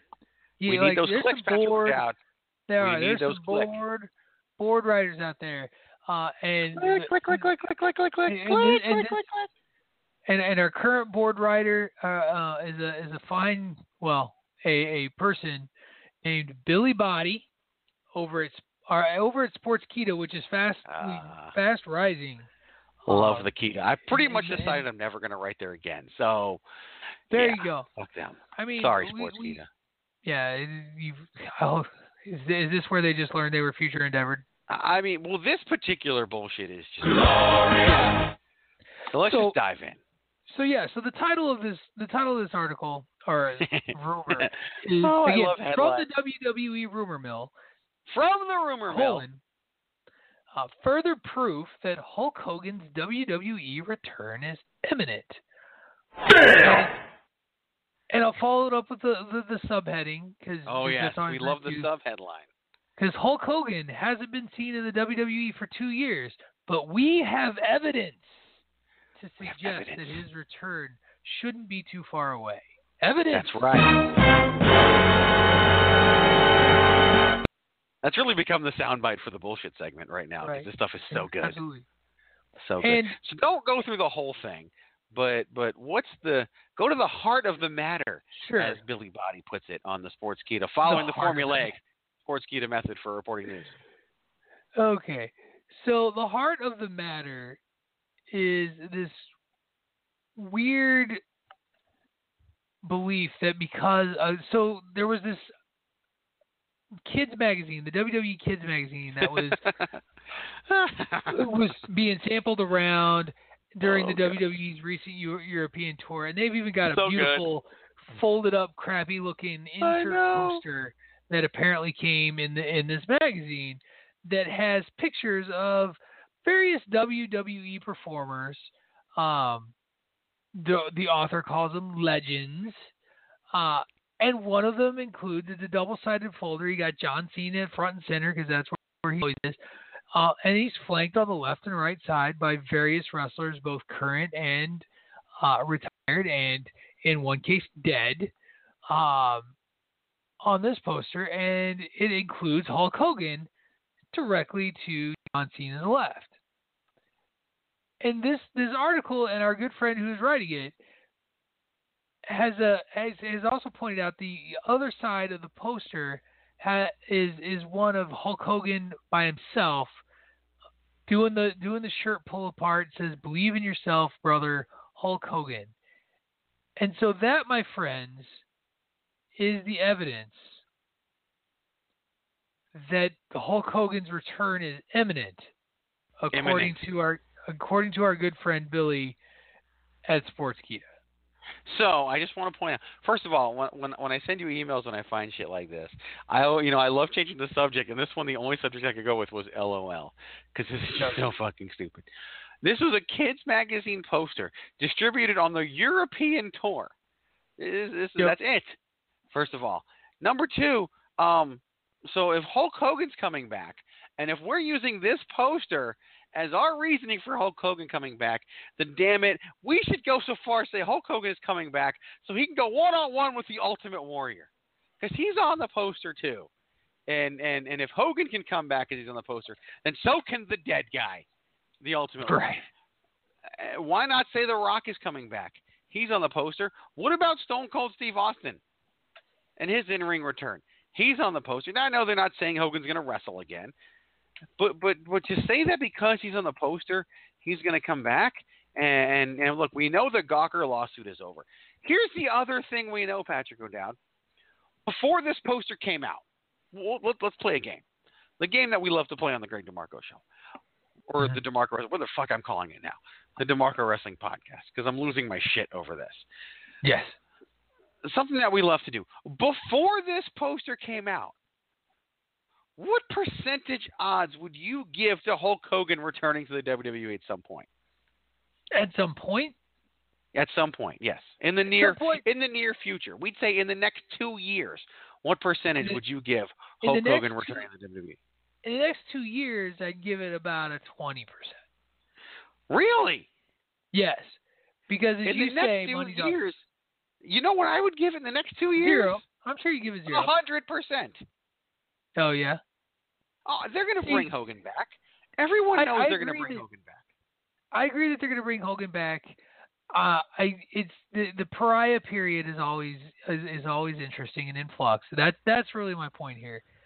2 years from now, 2 years from now, we're going to be recording a podcast talking about, probably after like 3 more hiatuses or hiatusi, whatever the plural is, whatever you call talking about the addition of WWE Extreme Rules that comes after WrestleMania 35. Think about that. WrestleMania 35. He'll be back by then. He'll probably be back at 34. He might. I'm not saying he won't come back. I don't know that we always talk about this when he comes. I'm generally the one that's a little slower on the moving forward part. Little more measured in sort of the approach. And I just don't know that,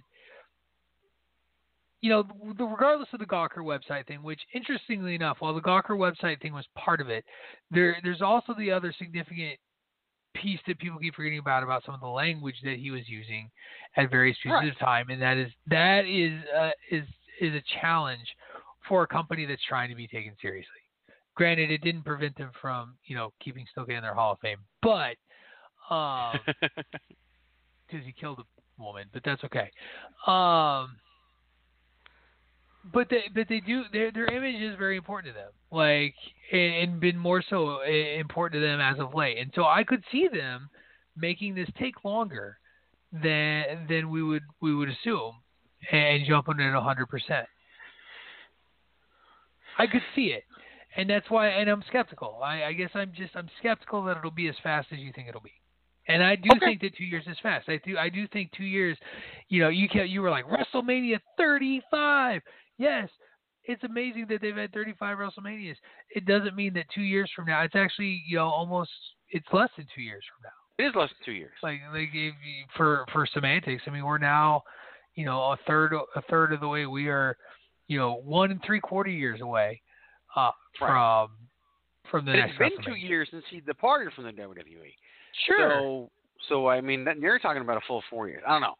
I'd put money on him being back by then. I would. You would. That's why you're you and I'm me. I will bet you a Chick-fil-A sandwich that Hulk Hogan will return by WrestleMania 35. Wow. Chick-fil-A, friend of the program. I will. That's right. Chick-fil-A is. I mean, they don't even know they sponsor us. They don't. They don't. No. They don't sponsor us, Patrick O'Dowd. We did that one for free. Chick-fil-A. There you go. We did that one for free. And if I could find the "You're Welcome" soundbite, I would play it. But this is just, again, I have far too many sound bites. So I'll play this one. Shut up! Just because it's fun. Or maybe this one. Take the fish. So, because it makes you laugh. And that's actually why I play it, because I love your laugh. I do. It got weird, so I played a soundbite to bring it back. There you go. So I guess there's one thing we can agree on. Is this poster any indication that Hulk Hogan is returning? No. Not at all. No. Not even close. It's stupid. It's just someone trying to create something. Nice try, though. And it just doesn't work. So this is 100%.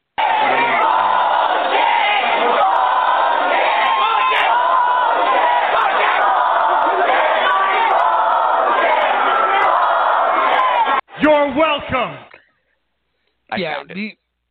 Sportskeeda. Come on, guys. Come on, you're better than this. And that's why I can't do kidding. it. That's why I can't. Yeah, they're not better than that. Yeah. They're not. We, as a professional wrestling journalistic industry, are not better than that. And that pisses me off. True. But I get how it works. I mean, it's not just wrestling that's clickbaity. Everything's clickbaity. No, yeah. There's no real, news in general is like this too. Like, it's find the headline that'll get people to click. And it's largely being shown that more and more, regardless of your leanings, and I think this is really important, like, it doesn't matter which way you lean in terms of, say, political news or whatever, it's outrageous headlines followed by a largely untrue article. And so just taking a nugget of something that is true, in this case, a poster with Hulk Hogan's face on it, and turning into something that might be true but is completely not, based on this poster, that Hulk Hogan's return is imminent. Like, sure, he's going to come back. You can't talk about the WWE and its history without talking about Hulk Hogan. So they'll remove the gag at some point until the next time Hulk Hogan does or says something stupid, and then he'll distance himself again. That's true. Or Hogan dies, whichever happens first. That's true. That's 100%. Sadly, but that is 100% true. And Sportskeeda, that's the way it is. Believe that. Fantasy, the strip's most seductive topless show. And I will give you tonight. I'm getting hot when you see me dancing the beat drop. I can't contain the heat I got, 'cause you have. Directed and choreographed by Chris Judd. Produced by Emmy Award winner Anita Mann. Fantasy, appearing nightly in the Atrium showroom. For tickets, call 702-262-4400. All right, folks, we are joined here today. Welcoming back to the show. It seems like it's been forever. Probably hasn't been that long, but Greg DeMarco from the ProWrestling.biz network, the home of several awesome podcasts, such as The Attitude of Aggression, our boys at the DWI Wrestling Podcast, our boys at the Two-Man Band Wrestling Podcast, and a few other people as well. So, Greg, how are you doing, my friend? Doing well. I'm excited that we're able to do this again. It's exciting, and of course, people who we're simulcasting this puppy, so they're also listening on the DeMarco Wrestling podcast. So if you are listening on the DeMarco Wrestling podcast, make sure you listen to the Attitude of Aggression Wrestling podcast as well, and listen to both. Even though it's together, it's still also two separate shows. And that, as I tout on my show all the time, and I know others do, like if you want your recaps and reviews, that's where you got to go, because you're not getting them from me. I know some of the other shows have stopped doing them as well, because you guys are the best when it comes to that. So that's where people should listen when they want to get their recap and reviewing on. You hear that, old Gator? We're the best at something. Dave, go screw yourself. Oh, sorry. Now I need to ask, I'm just glad Gator's alive. He is. Like, I was concerned about his well-being. I haven't heard his voice in a long time.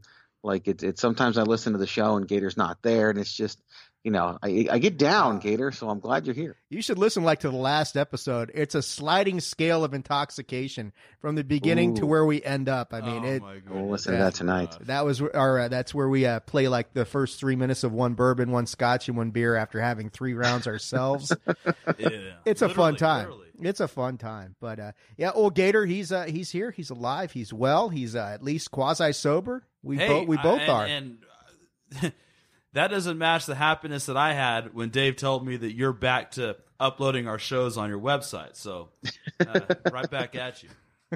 Oh yeah, we got good stuff going on. In fact, here in the next week, the show, the whole entire website will be changed.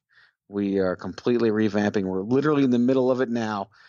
Everything from the format, the look, the feel, even the name. So we've got some news coming out soon. So stay tuned, because it'll redirect. When you go to prowrestling.biz, it'll redirect there soon. But yeah, it's we're in the midst of some surprise changes. Sounds like a good time, man, and it'll be good. And I think you're going to be involved in our 200th episode, which is coming up really, really, really, really soon. I think this is our episode 196. This is going to appear on. Yep. But so yeah, let's get into this pay-per-view coming up tomorrow. Extreme Rules 2017. Coming from where's this one generating from? I forget. Baltimore. That's right. The Royal Farms Arena in Baltimore, Maryland. So let's get into this thing. This is going to be an interesting one for sure. The first match that shows up, and this isn't, of course, going in anticipated match order, but Noam Dar and Alicia Fox taking on Rich Swann and Sasha Banks. Of course, Rich Swann, also known affectionately on the show as Rich Schlong, for good reason. But Greg, why don't you kick this one off? Let the people know, how do you think this match is going to go and why? Well, I mean, it's 4 talented performers, and Alicia Fox. Dave. Sorry, Gator. Sorry, yeah. Okay, go ahead, Greg. Yeah. Okay, no problem. So for me, I mean, there's 4 entertaining performers in this match, and Alicia Fox is vastly underrated and can deliver in the ring when she's put in a position to do so. Sasha Banks is, of course, in that interesting, let's see if she can boost 205 Live because it's not doing so well kind of position, and it's an odd choice to make, but she wasn't doing anything else anyway, so it works for me. I think the match is going to deliver. I think it's going to be a lot of fun. It's probably going to end up on the kickoff. We'll see what happens there. I don't know where they're going long term, but it really only makes sense for Sasha Banks and Rich Swann to win this match, because they don't gain anything in losing. When the dynamic you have between Noam Dar and Alicia Fox works when they lose and works when they win, so they don't really need to win this one. So that's why I'm going with Banks and Swann, which kind of sounds like a law firm. It does. I should join up there next. Maybe. Gator, how are you seeing this one going down? Banks and Swann. Lots of detailed analysis there, old Gator. Gator. Go fuck yourself, Dave. I'm going to go with Rich Swann and Sasha Banks for many of the same reasons you said, Greg. It's a good way to help establish Sasha Banks on 205 Live, because, like you say, they need ratings. I don't know if injecting another female, and this is not derogatory on women at all. It's just that the biggest problem on 205 Live has been anything involving Alicia Fox has just been an absolute clusterfuck. And I would rather just see them get underrated, though she may be. She's got no business, unless they're going to start a women's cruiserweight division, which I don't even know what the dividing line for that would be. I just think it really just convolutes things. It's like some crappy Raw storyline injected in this thing. There's way too much talent. They're only running 50 to 55 minutes at most every week. Anything involving her is just taking time away from people like Grand Metalik, who we need to see more of. Lindsay Dorado, who, I know he might be hurt, but it's just, there's other people they could use there. So I applaud them. And I think, if you're going to keep Sasha there, then she's got to get a victory here with Rich to kind of firmly establish her. So I'm going with you guys, but I'd really rather see them just gut all that crap out of 205 Live. I think streamline the product, stop making these crappy storylines, and I think the product would take care of itself to a certain extent. Anyone? Thank you. What's next? Okay. Next on the card, I'm going to kick this over to you first, old Gator, because I want to get your detailed analysis. Neville takes on Austin Aries, a submission match for the Cruiserweight Championship. Unlike a lot of the shit on 205 Live, nothing has been wrong with the Neville versus Austin Aries rivalry. It keeps amping up. How do you see this one going down, my man? Austin Aries, because I flipped a coin, you son of a bitch. Is that how you did it? Yeah. That's how I did it. No, that's the detailed analysis we're getting. I like it. Austin Aries just lost too much. He's lost too much, so I'm just going to basically keep picking Austin Aries until he finally pulls it off. That's good strategy. On my end, man, this one's really difficult because it's like, well, Aries did get that submission on Raw. That's Neville's first setback. I'm talking about pay-per-views, by the way. I know. Okay. I know. Like, I know what you're saying. I think, Aries got Neville to tap out. Neville's first setback of any kind since he joined the Cruiserweight division. I'm not sure I would have booked it that way, but if you look at it that way, and you kind of got to say, well, a lot of times when they do that on Raw, they're telegraphing something. Austin Aries has looked tremendously strong ever since, from Payback moving forward. Austin Aries has just absolutely dominated Neville every time they've gotten in the ring together. He's a legitimate threat to take this title. I still think that, I don't know who they're going to bring in to actually challenge Neville. If not Austin Aries, then who? But I just think that, with I think TJ Perkins, or TJP, I guess they've dropped the Perkins part from this whole thing. TJP, I imagine he gets involved in this match somehow and enables Neville to lock on that Rings of Saturn. Actually, I take that back. I don't think Neville's going to win this with the Rings of Saturn. He's going to do some knee bar, like TJ Perkins will probably show him something about the knee bar, some heel hook. But I think Neville wins this match by submission, retains the Cruiserweight Championship, and they just keep cycling. I think it's maybe Neville against Tozawa might be the next thing on the ledger, or Cedric Alexander now that he's back. But I think Aries is a definite threat to take this thing, but I'm going to go with Neville to retain, with not the Rings of Saturn, but a submission move. Neville wins, moves on from Austin Aries, and goes to Tozawa? Yeah. Thus leaving Austin Aries not in the picture anymore. As far Austin as the Aries, main events are concerned. Austin Aries, Neville will have to deal with TJP first off, who's going to say, I saved your ass, I saved your title, where's my title shot? Neville will run through TJP.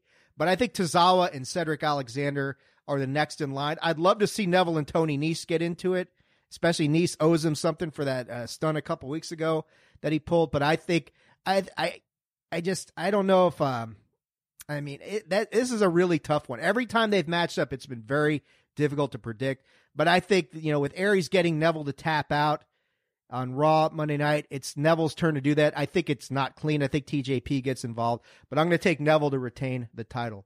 Greg, how do you see this one going down, my man? It's really a long-term plan for me, and I don't think they plan to change the main event scene of 205 Live anytime soon. To be honest with you, I think come SummerSlam, this thing might get a major shakeup because it's not working. In 12 months from now, it's going to look totally different. I honestly believe if they still have it going on, you're going to see names like Aleister Black and Sami Zayn in it. To be 100% honest with you. There you go. And Hideo Itami. It wouldn't surprise me if Hideo shows up as soon as this Sunday, but I don't think he will. I honestly think that Aries is going to win this match, but he will not be the Cruiserweight champion going into SummerSlam. That's for sure. I think Aries wins this match. I think Perkins, or TJP then just gets his P. title shot. Yeah, right. Just call him P. Gets his title shot. I think that's how Neville's going to get around that TJP title shot. is by having him take it against Aries. I think Neville is going to help Perkins win that match, and then thus Neville is then going to be owed one by Perkins, and this belt's going to end up right back with Neville because Neville's the best damn thing going in 205 Live, and I just think that they're going to keep him around with that title until they start pulling some people up. We've already seen Neville versus Aleister Black. It was amazing. Imagine what they can do in the right environment. And who knows, that environment might be Full Sail. That environment might be Full Sail before too long, or at least before SmackDown and not after, because that's part of the reason why this thing is suffering. Right. They're going to do something to save this. It can't continue to be outside the top 30. No, they've got too much talent. They do, and they just got to figure out what to do with them. And I know some of them are defending it and whatever, but for this match, I'm going to go with Austin Aries to win, but it's then going to go to Perkins, then back to Neville. I like your idea about bringing up certain talent. I mean, they've got so much filler as it is. You know, you can bring up guys, like you said, Black could be one of these guys. Hideo Itami could be one of these guys. Sami Zayn is a good choice. They need to get Kalisto involved, of course. That's been rumored for a long time instead of having him job out to Titus O'Neil, shit like that. But, I like that. But, I'm going to stick with Neville at least for now, and we'll see how this turns out. Next on the list, Dean Ambrose takes on The Miz, Intercontinental Championship. The title can change hands by way of disqualification. I'm not sure why they didn't just make it a no DQ match. But I get the gist of this whole thing. I'll lead this one. I see this going like a lot of these matches go, where The Miz will do everything he possibly can to get Dean to disqualify himself in the early goings. Dean won't fall for it. It'll be a pretty decent match. Maurice will do everything she can to get involved, but I don't see them putting the Intercontinental Championship back on The Miz. I think he definitely lost a lot of steam since he came over from SmackDown. Why? John Cena. They're not, the whole John Cena and Nikki Bella thing made The Miz and Maurice up to a certain point. I mean, The Miz had a great run, and then they diffused that when Dolph Ziggler took the belt off of him for no goddamn reason at all. The Miz puts in good work. He's still great on the mic, but I don't see him as the same sort of having the same juice behind him, using a word you like to use a lot, Gator, since he came over in the Superstar Shakeup. Dean Ambrose, I think they want to keep him relevant. I think there's somebody else. I mean, you got these 5 guys we're going to talk about at the end. Any of those guys could really cement themselves with an Intercontinental Championship victory. I don't think they're going to put it on The Miz for a 7th time. I think Dean Ambrose, avoids all the traps of The Miz that he's going to lay for him in the match, hits the Miz with dirty deeds, and retains the IC title. Oh God, I'm going to go with The Miz here. If The Miz is slipping and if The Miz has lost all of his intrigue, then Dean Ambrose lost it about a century ago. This guy's act is stale. I'm done with it. It's over. Even his look has been hijacked by Luke Harper, and he wears it better. The whole thing just sucks. Miz is going to take it. And yeah, you talk about all these people at the top after the fallout of this 5-way that are going to be hungry for some gold. Would you rather see them go after someone like Miz, who still can talk, who is still entertaining, or go after someone like Dean Ambrose? No, The Miz. The Miz. We thought the same thing about Dean Ambrose going into WrestleMania against Baron Corbin, and we saw how that turned out. I'm gonna ride that pony, Dave. All right, you're going with The Miz. I'm going with Ambrose. Greg, you're the tiebreaker again, man. Well, first of all, the whole reason WrestleMania went the way that it did was because they knew they were going to swap the belts at the draft, and they weren't going to move Corbin. So that's the reason why that happened, and that's why Corbin got to win his non-title match on the SmackDown after WrestleMania. For this match, I'll tell you right now. Maurice is going to walk into the ring and she's going to kick Miz in the balls. But the referee's not going to disqualify Dean Ambrose because that's the plan to me. There we go. Because then if you disqualify Dean Ambrose because Maurice kicks him in the balls, Miz wins the belt. But I do think because of that reason, Maurice will get ejected. However, I do think shit's going to get out of hand, and Dean Ambrose is going to get himself disqualified, thus losing the Intercontinental Championship to The Miz. And it protects him, right? It protects him because this whole stipulation just is like made to hand it over to The Miz in some chicken shit fashion. Exactly. Now, I do think The Miz wins the rematch, probably thanks to Maurice, either on Raw or at Great Balls of Fire. And then I think going on from there, we do have The Miz as champion. You know what they need to do with Dean Ambrose? They need to create – you want shows to do well on the network. Create a TV 14 or above, an MA type product. Put it on the network and feature Dean Ambrose on that. People would go nuts for that. You can put it in smaller venues there's a lot that you could do and tape and have just highly entertaining stuff with someone like that on the network, and it would do way better than 205 Live. I got a question for you, Greg. Do you foresee them at some point letting non-UK wrestlers compete for the United Kingdom Championship? Because Dean Ambrose versus Pete Dunne would be a fun match to see. Maybe. I mean, they don't know what the hell they're doing with that division and that brand either. Right? It's just they tried taping these episodes and they looked terrible, and they barely scrounged one 90-minute special together. And one of the matches featured guys from 205 Live, which is inexplicable to me with all the talent they had there. It's just so stupid. They need to go back to the Empress Ballroom if they're going to tape that thing and make a brand out of it. And just tape it once a month at the Empress Ballroom. It'll look amazing. Or amp the production values up. If you're going to go in Norwich or someplace like that, get the production value. You can't sit there and listen to the ring squeak. That's not cool. They've gone to the stupid generic yellow and white graphics. I mean, they just completely changed what was special about it, and they need to realize that and go back to it. And who knows if they will. It looks to me like Vince got his hands on it or just did too well, and they don't want it to overshadow the other stuff. But for in terms of this thing, I do think that Dean Ambrose is going to lose the title. I hate that they're just recycling a SmackDown feud because the guys are over on Raw. Like, that's a big blunder, in my opinion. But I think that's in order to get the belt over to Miz. Long term, I honestly think the storyline is going to be between the Miz and Finn Balor. They've kind of laid the foundation for that, and Balor could end up with the Intercontinental Championship by the end of the year. But for now, I think it's going to be on the Miz, and I think he's going to be highly entertaining with it moving forward. All right. Well, you guys might be right. We'll see how that goes down. Next on the hit list, Greg, I'm going to send this over to you first. Alexa Bliss takes on Bayley in a kendo stick on a pole match for the Raw Women's Championship. It can't be worse than the This Is Your Life segment, right? Well, first of all, only one This Is Your Life segment has ever been good, and that was when Mick Foley did it for The Rock. Right. They just bring this out when they have nothing else to do. And they need to stop. They need to stop. They should. After this week, Vince it's like McMahon that needs to hire Vince needs to hire somebody. I will take the job. Yeah. To basically just stand there, and whenever he says, let's do This Is Your Life, you just smack him in the face. That's what they need, because it never goes well. However, the fact that it even had any relevancy whatsoever is 100% completely because of Alexa Bliss. She is gold. No matter what you give her, it's going to be amazing, and that's the same thing with this match. If Bayley wins this match, it will be the single biggest mistake they've ever made in the company. Well, maybe second only to bringing Bayley up to the main roster.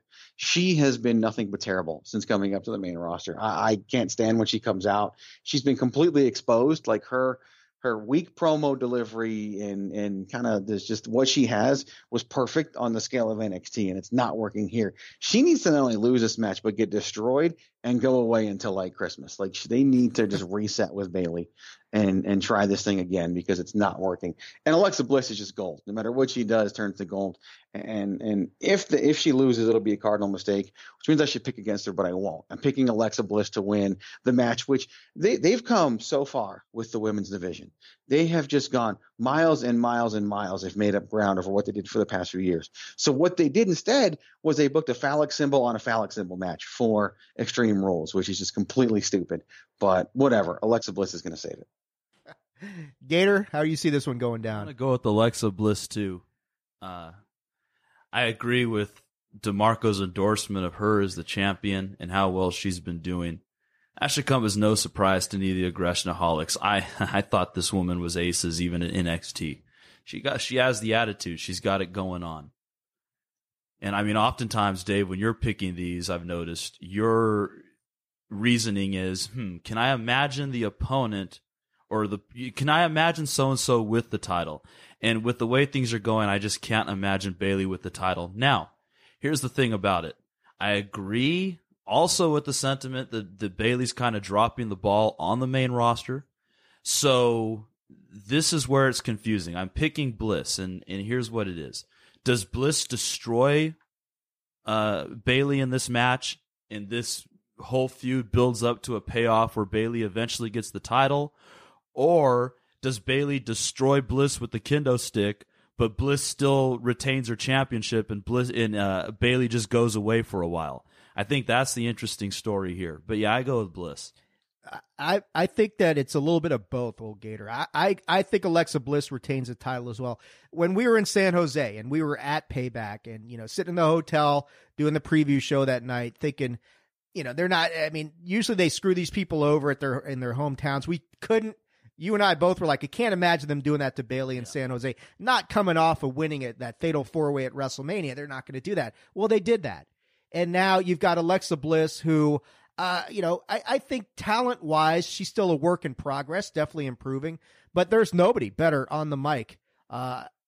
Dare say anybody other than maybe The Miz. I mean, he's up there. Maybe John Cena when he's on his game, that kind of thing. But beyond that, it's awfully hard to find somebody who can match Alexa Bliss promo-wise. The travesty that was Monday Night Raw was not her fault. She tried to do everything she could to save just an absolute train wreck. But I do think that this match is going to be step one in the transformation of Bayley.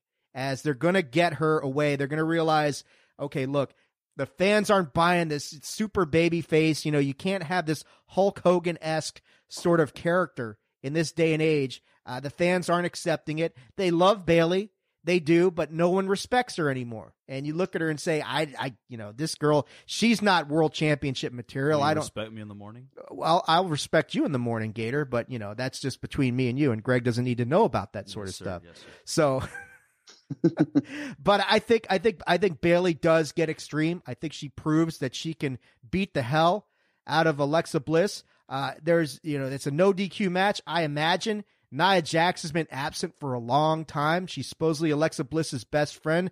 I expect her to get involved in this thing. And I think that Nia Jax is kind of the X factor that will turn the tide towards Alexa Bliss winning this thing. But I do think that you see a side of Bayley that we hadn't seen before. And this will be a natural progression towards what I'm hoping will be a Bayley heel turn sometime around like SummerSlam or somewhere in there.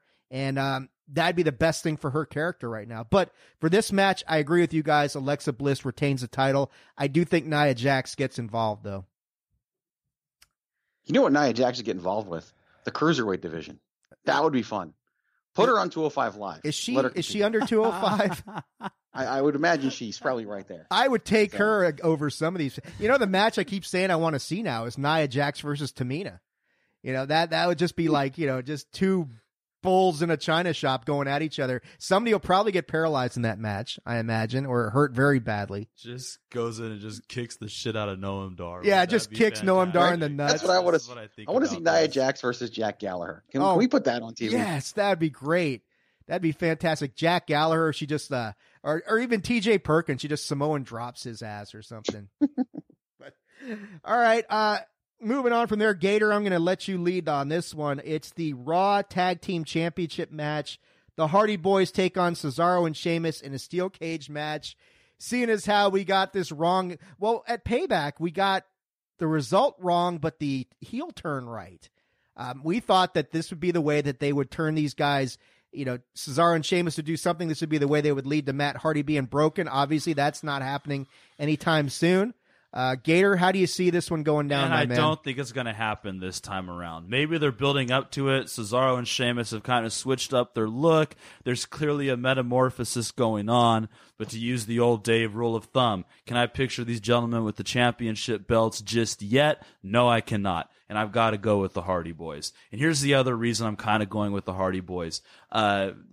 They've kind of hinted recently that the Hardy Boys and Ambrose might be joining together. I think that's a nice little faction, or at least they're friends. If the Hardys are broken, that's a great faction for Dean to be a part of. So I'm looking at that trinity right there. One of them's got to keep the gold if they're going to go that direction for that to be effective moving forward. And I think in this case it's going to be the Hardy Boys. So I say Hardy Boys retain. Don't completely discount Cesaro and Sheamus. I still think these gentlemen are immensely talented. I am going to go with you on this one, old Gator. I think the steel cage is an absolute complete non-factor in this match, as it usually is.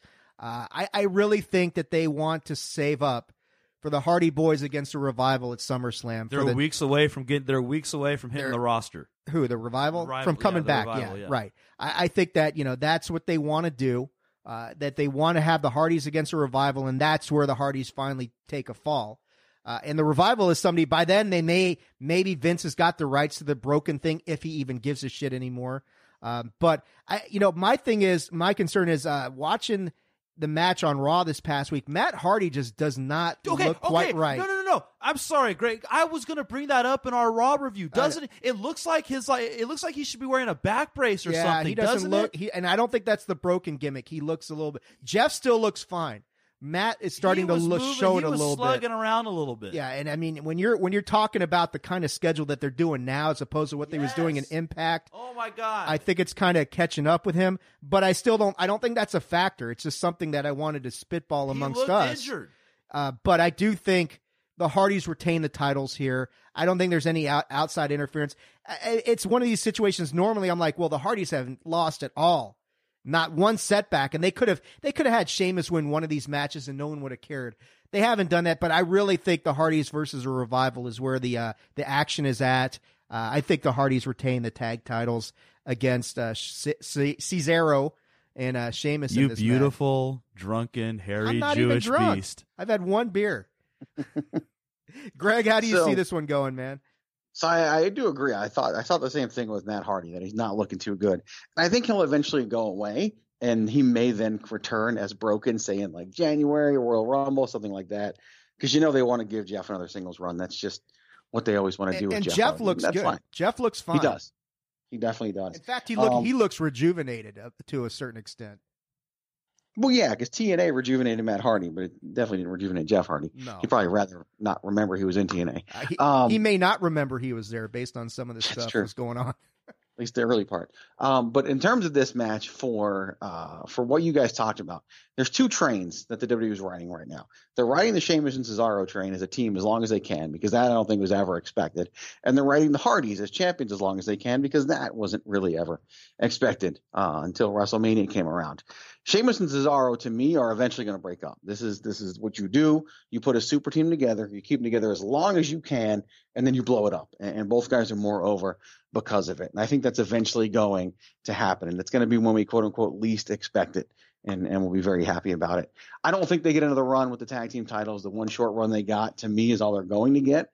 I do think that the Hardys are going over here. I fully expect to see the Swanton Bomb off the top of the cage, because Jeff Hardy's crazy. Yep. And that's really the only reason why they probably have the cage match in this instance, other than they can't do a ladder match because they just had one, and they're about to have two on SmackDown. So it makes no sense for them to do a ladder match here. So to me, I'm going with the Hardys. I do think that the Revival is going to be who takes it from the Hardys. I think Matt may go away for a little bit after that, A, to heal up, and B, to become broken. And then I do think at some point Sheamus and Cesaro finally implode, and hopefully it leads to something good for Cesaro, because that time needs to come. Hopefully not another best of 7 series. I don't want to see that. I hope not. I hope not. Well, yeah, so we're all unanimous on that one, which brings us to the big one, the main event, the match that's going to redefine the, quote, new era. Roman Reigns, Finn Balor, Seth Rollins, Samoa Joe, Bray Wyatt. I'll lead this one, because here's my thinking on this. I kind of ranked these guys in the order of least likely to win. Roman Reigns is not winning this match. There's absolutely no chance of that. Agreed. That's being saved up for WrestleMania 34. I don't like to give the dirt sheets too much credit, but one rumor I've heard is that Brock Lesnar, they're going to reestablish him as the Beast by having him run through all of these guys and Braun Strowman. And I think that Joe's the one I would save for the last stepping stone for Brock Lesnar to destroy before he gets to Roman, which leaves Finn Balor, Seth Rollins, and Bray Wyatt. And I think that I'm going to go with Finn Balor to win this match. I think that there was something, obviously, with Paul Heyman's little promo that he did with Finn Balor a couple weeks ago. Finn is clearly the fan favorite in this match. No doubt about that, even more than Seth. Seth might possibly do this, but I think he's probably second to get his ass kicked by Brock. Bray Wyatt, he had his chance to go against Brock and bitched out of that a year and a half ago.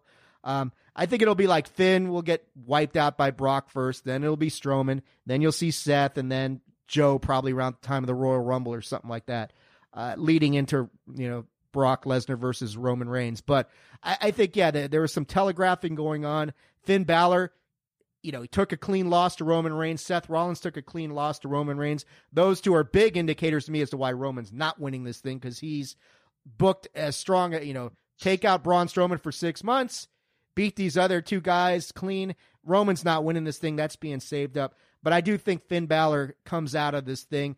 The bigger question to me is who takes the loss. I would have rather seen this be a fatal 5-way elimination match.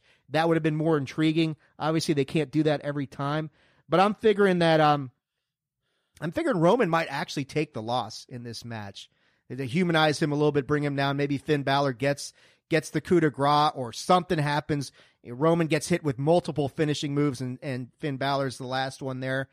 But yeah, I think Finn Balor pins Roman Reigns at the end of this thing to become the first head on the chopping block of Brock Lesnar. Greg, how do you see this one going down? So I would love Finn Balor to win if it meant eventually they're going to do this Balor Club thing, right? It's going to happen at some point. There's money in it, and that's why they would do it. And to me, it makes sense for him to get to go over Lesnar with the help of Gallows and Anderson, and that's how they established the Balor Club. That'd be great. Don't think that happens yet. I think that happens down the road, and maybe they do it to Roman at some point in the future because they can wait on this. They don't need to do it right away. My pick is actually Joe to win this match. Wow. And be sacrificed to Lesnar because he doesn't lose anything because he hasn't really gained much yet, and so I think Joe can actually gain from losing to Brock Lesnar and having a strong showing and doing it, especially with the casual fans who don't quite yet know what Samoa Joe is and the mystique of Samoa Joe. But here's what I really want to stress. We all know that this whole Braun Strowman thing is bullshit, right? We know that he's not as hurt as they're saying he is. Absolutely. And that they're just trying to set it up for this surprise return. I honestly believe there's a very good chance that Braun Strowman shows up and just destroys all 5 guys and we don't get a winner.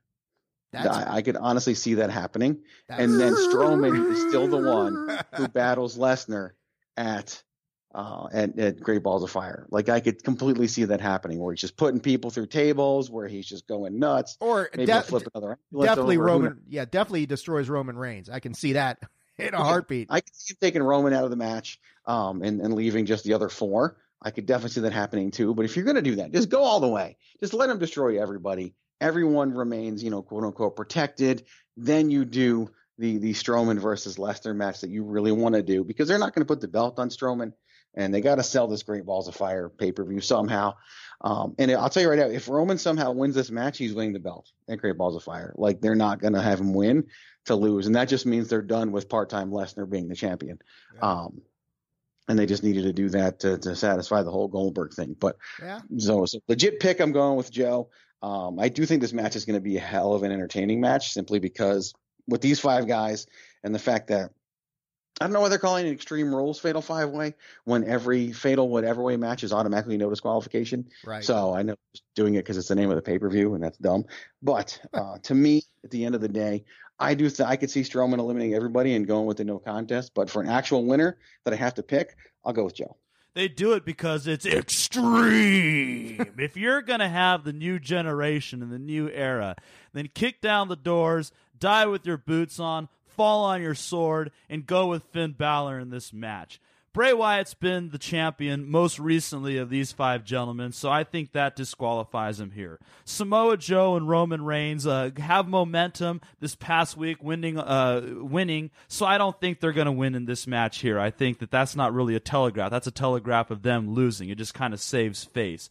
As far as Seth Rollins taking a clean loss to Roman Reigns, I think that was just a way to build parity. Once again, you have this theme of the new generation, the new era, so I think having Rollins take that loss is just a way to kind of trick us. Rollins doesn't need to prove anything to anybody. He can lose this match and he's still going to be as relevant as ever, especially if they put on a good show as Greg DeMarco predicts. Samoa Joe is my second pick to win this match after Finn Balor, but I don't think he wins this because Samoa Joe is just an enforcer.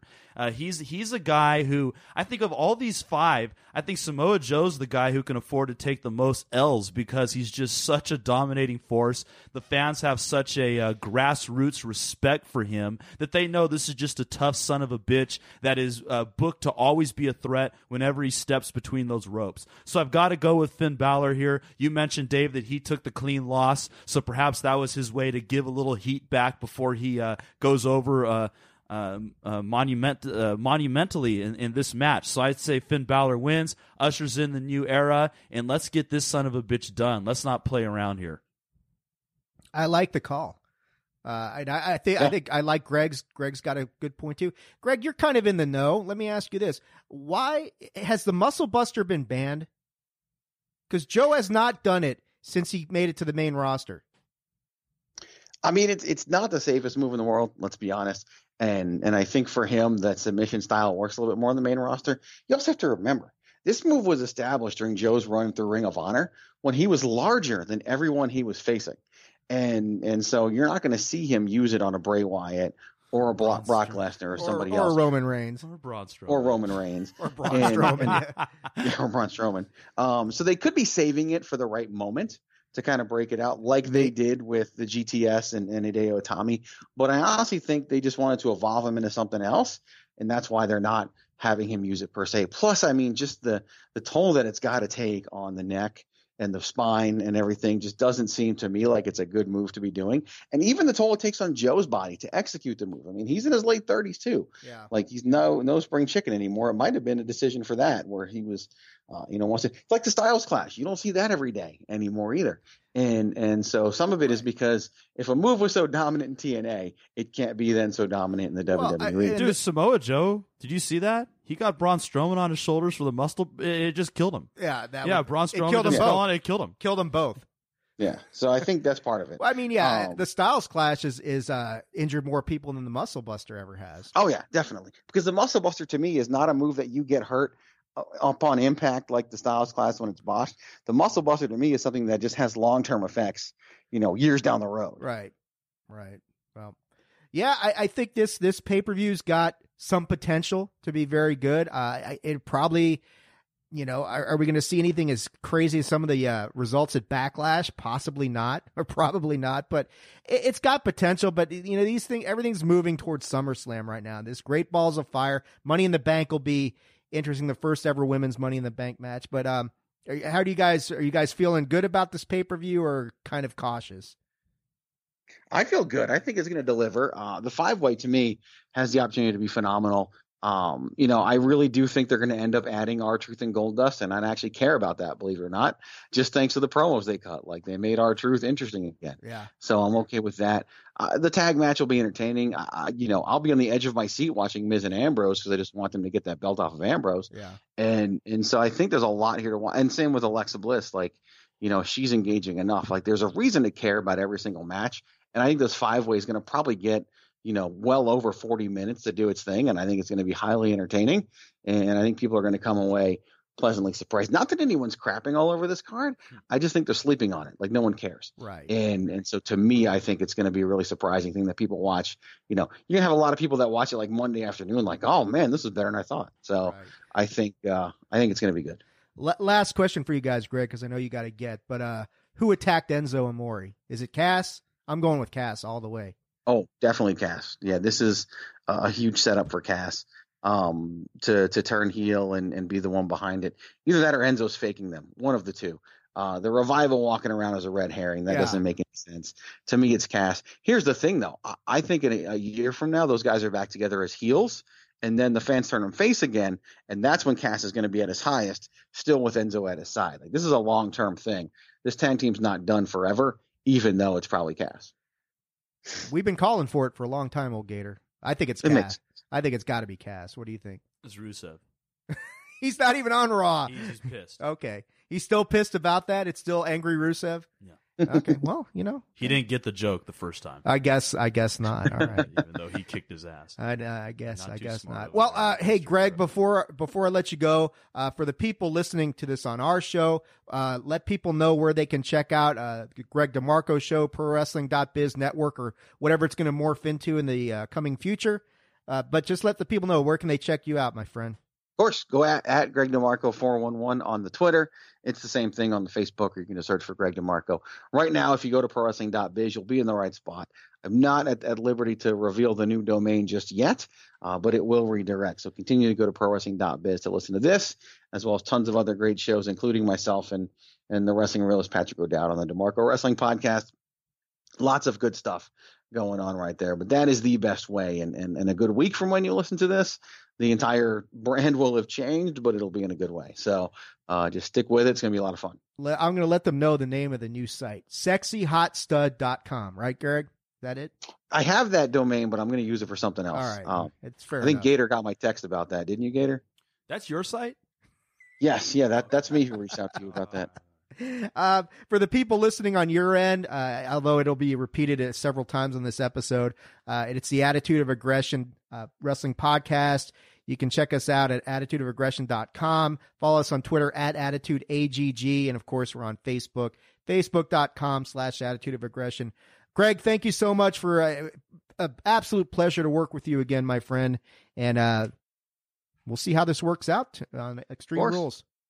Likewise, it's going to be good. I appreciate you guys doing this and both doing it and contributing all at the same time. It's efficiency at its finest, but it's going to be fun. It's just my recommendation to anyone listening, no matter how they're listening to it, just sit down on Extreme Rules, remove any preconceived notion you have about the show, and just enjoy it. It's what I say about every pay-per-view. Just allow yourself to enjoy wrestling. All those people that hate wrestling and crap all over the product is mostly because they're not giving themselves the opportunity to have fun. Crack open a drink, order a pizza, have some fun. I agree. Thank you so much, Greg. We'll be talking to you after Extreme Rules, see how this whole thing went down. You got it. Thank you.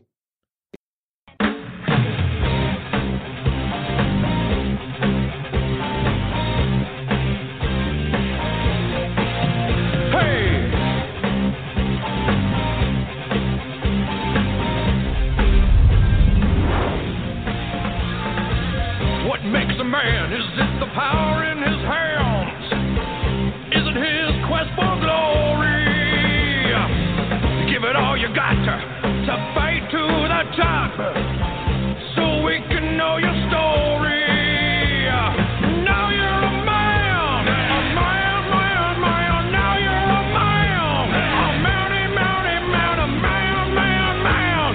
You are now a man, you're a man. Now you're a man. Shut up! Shut your dumb mouth. You're welcome. Take the fish.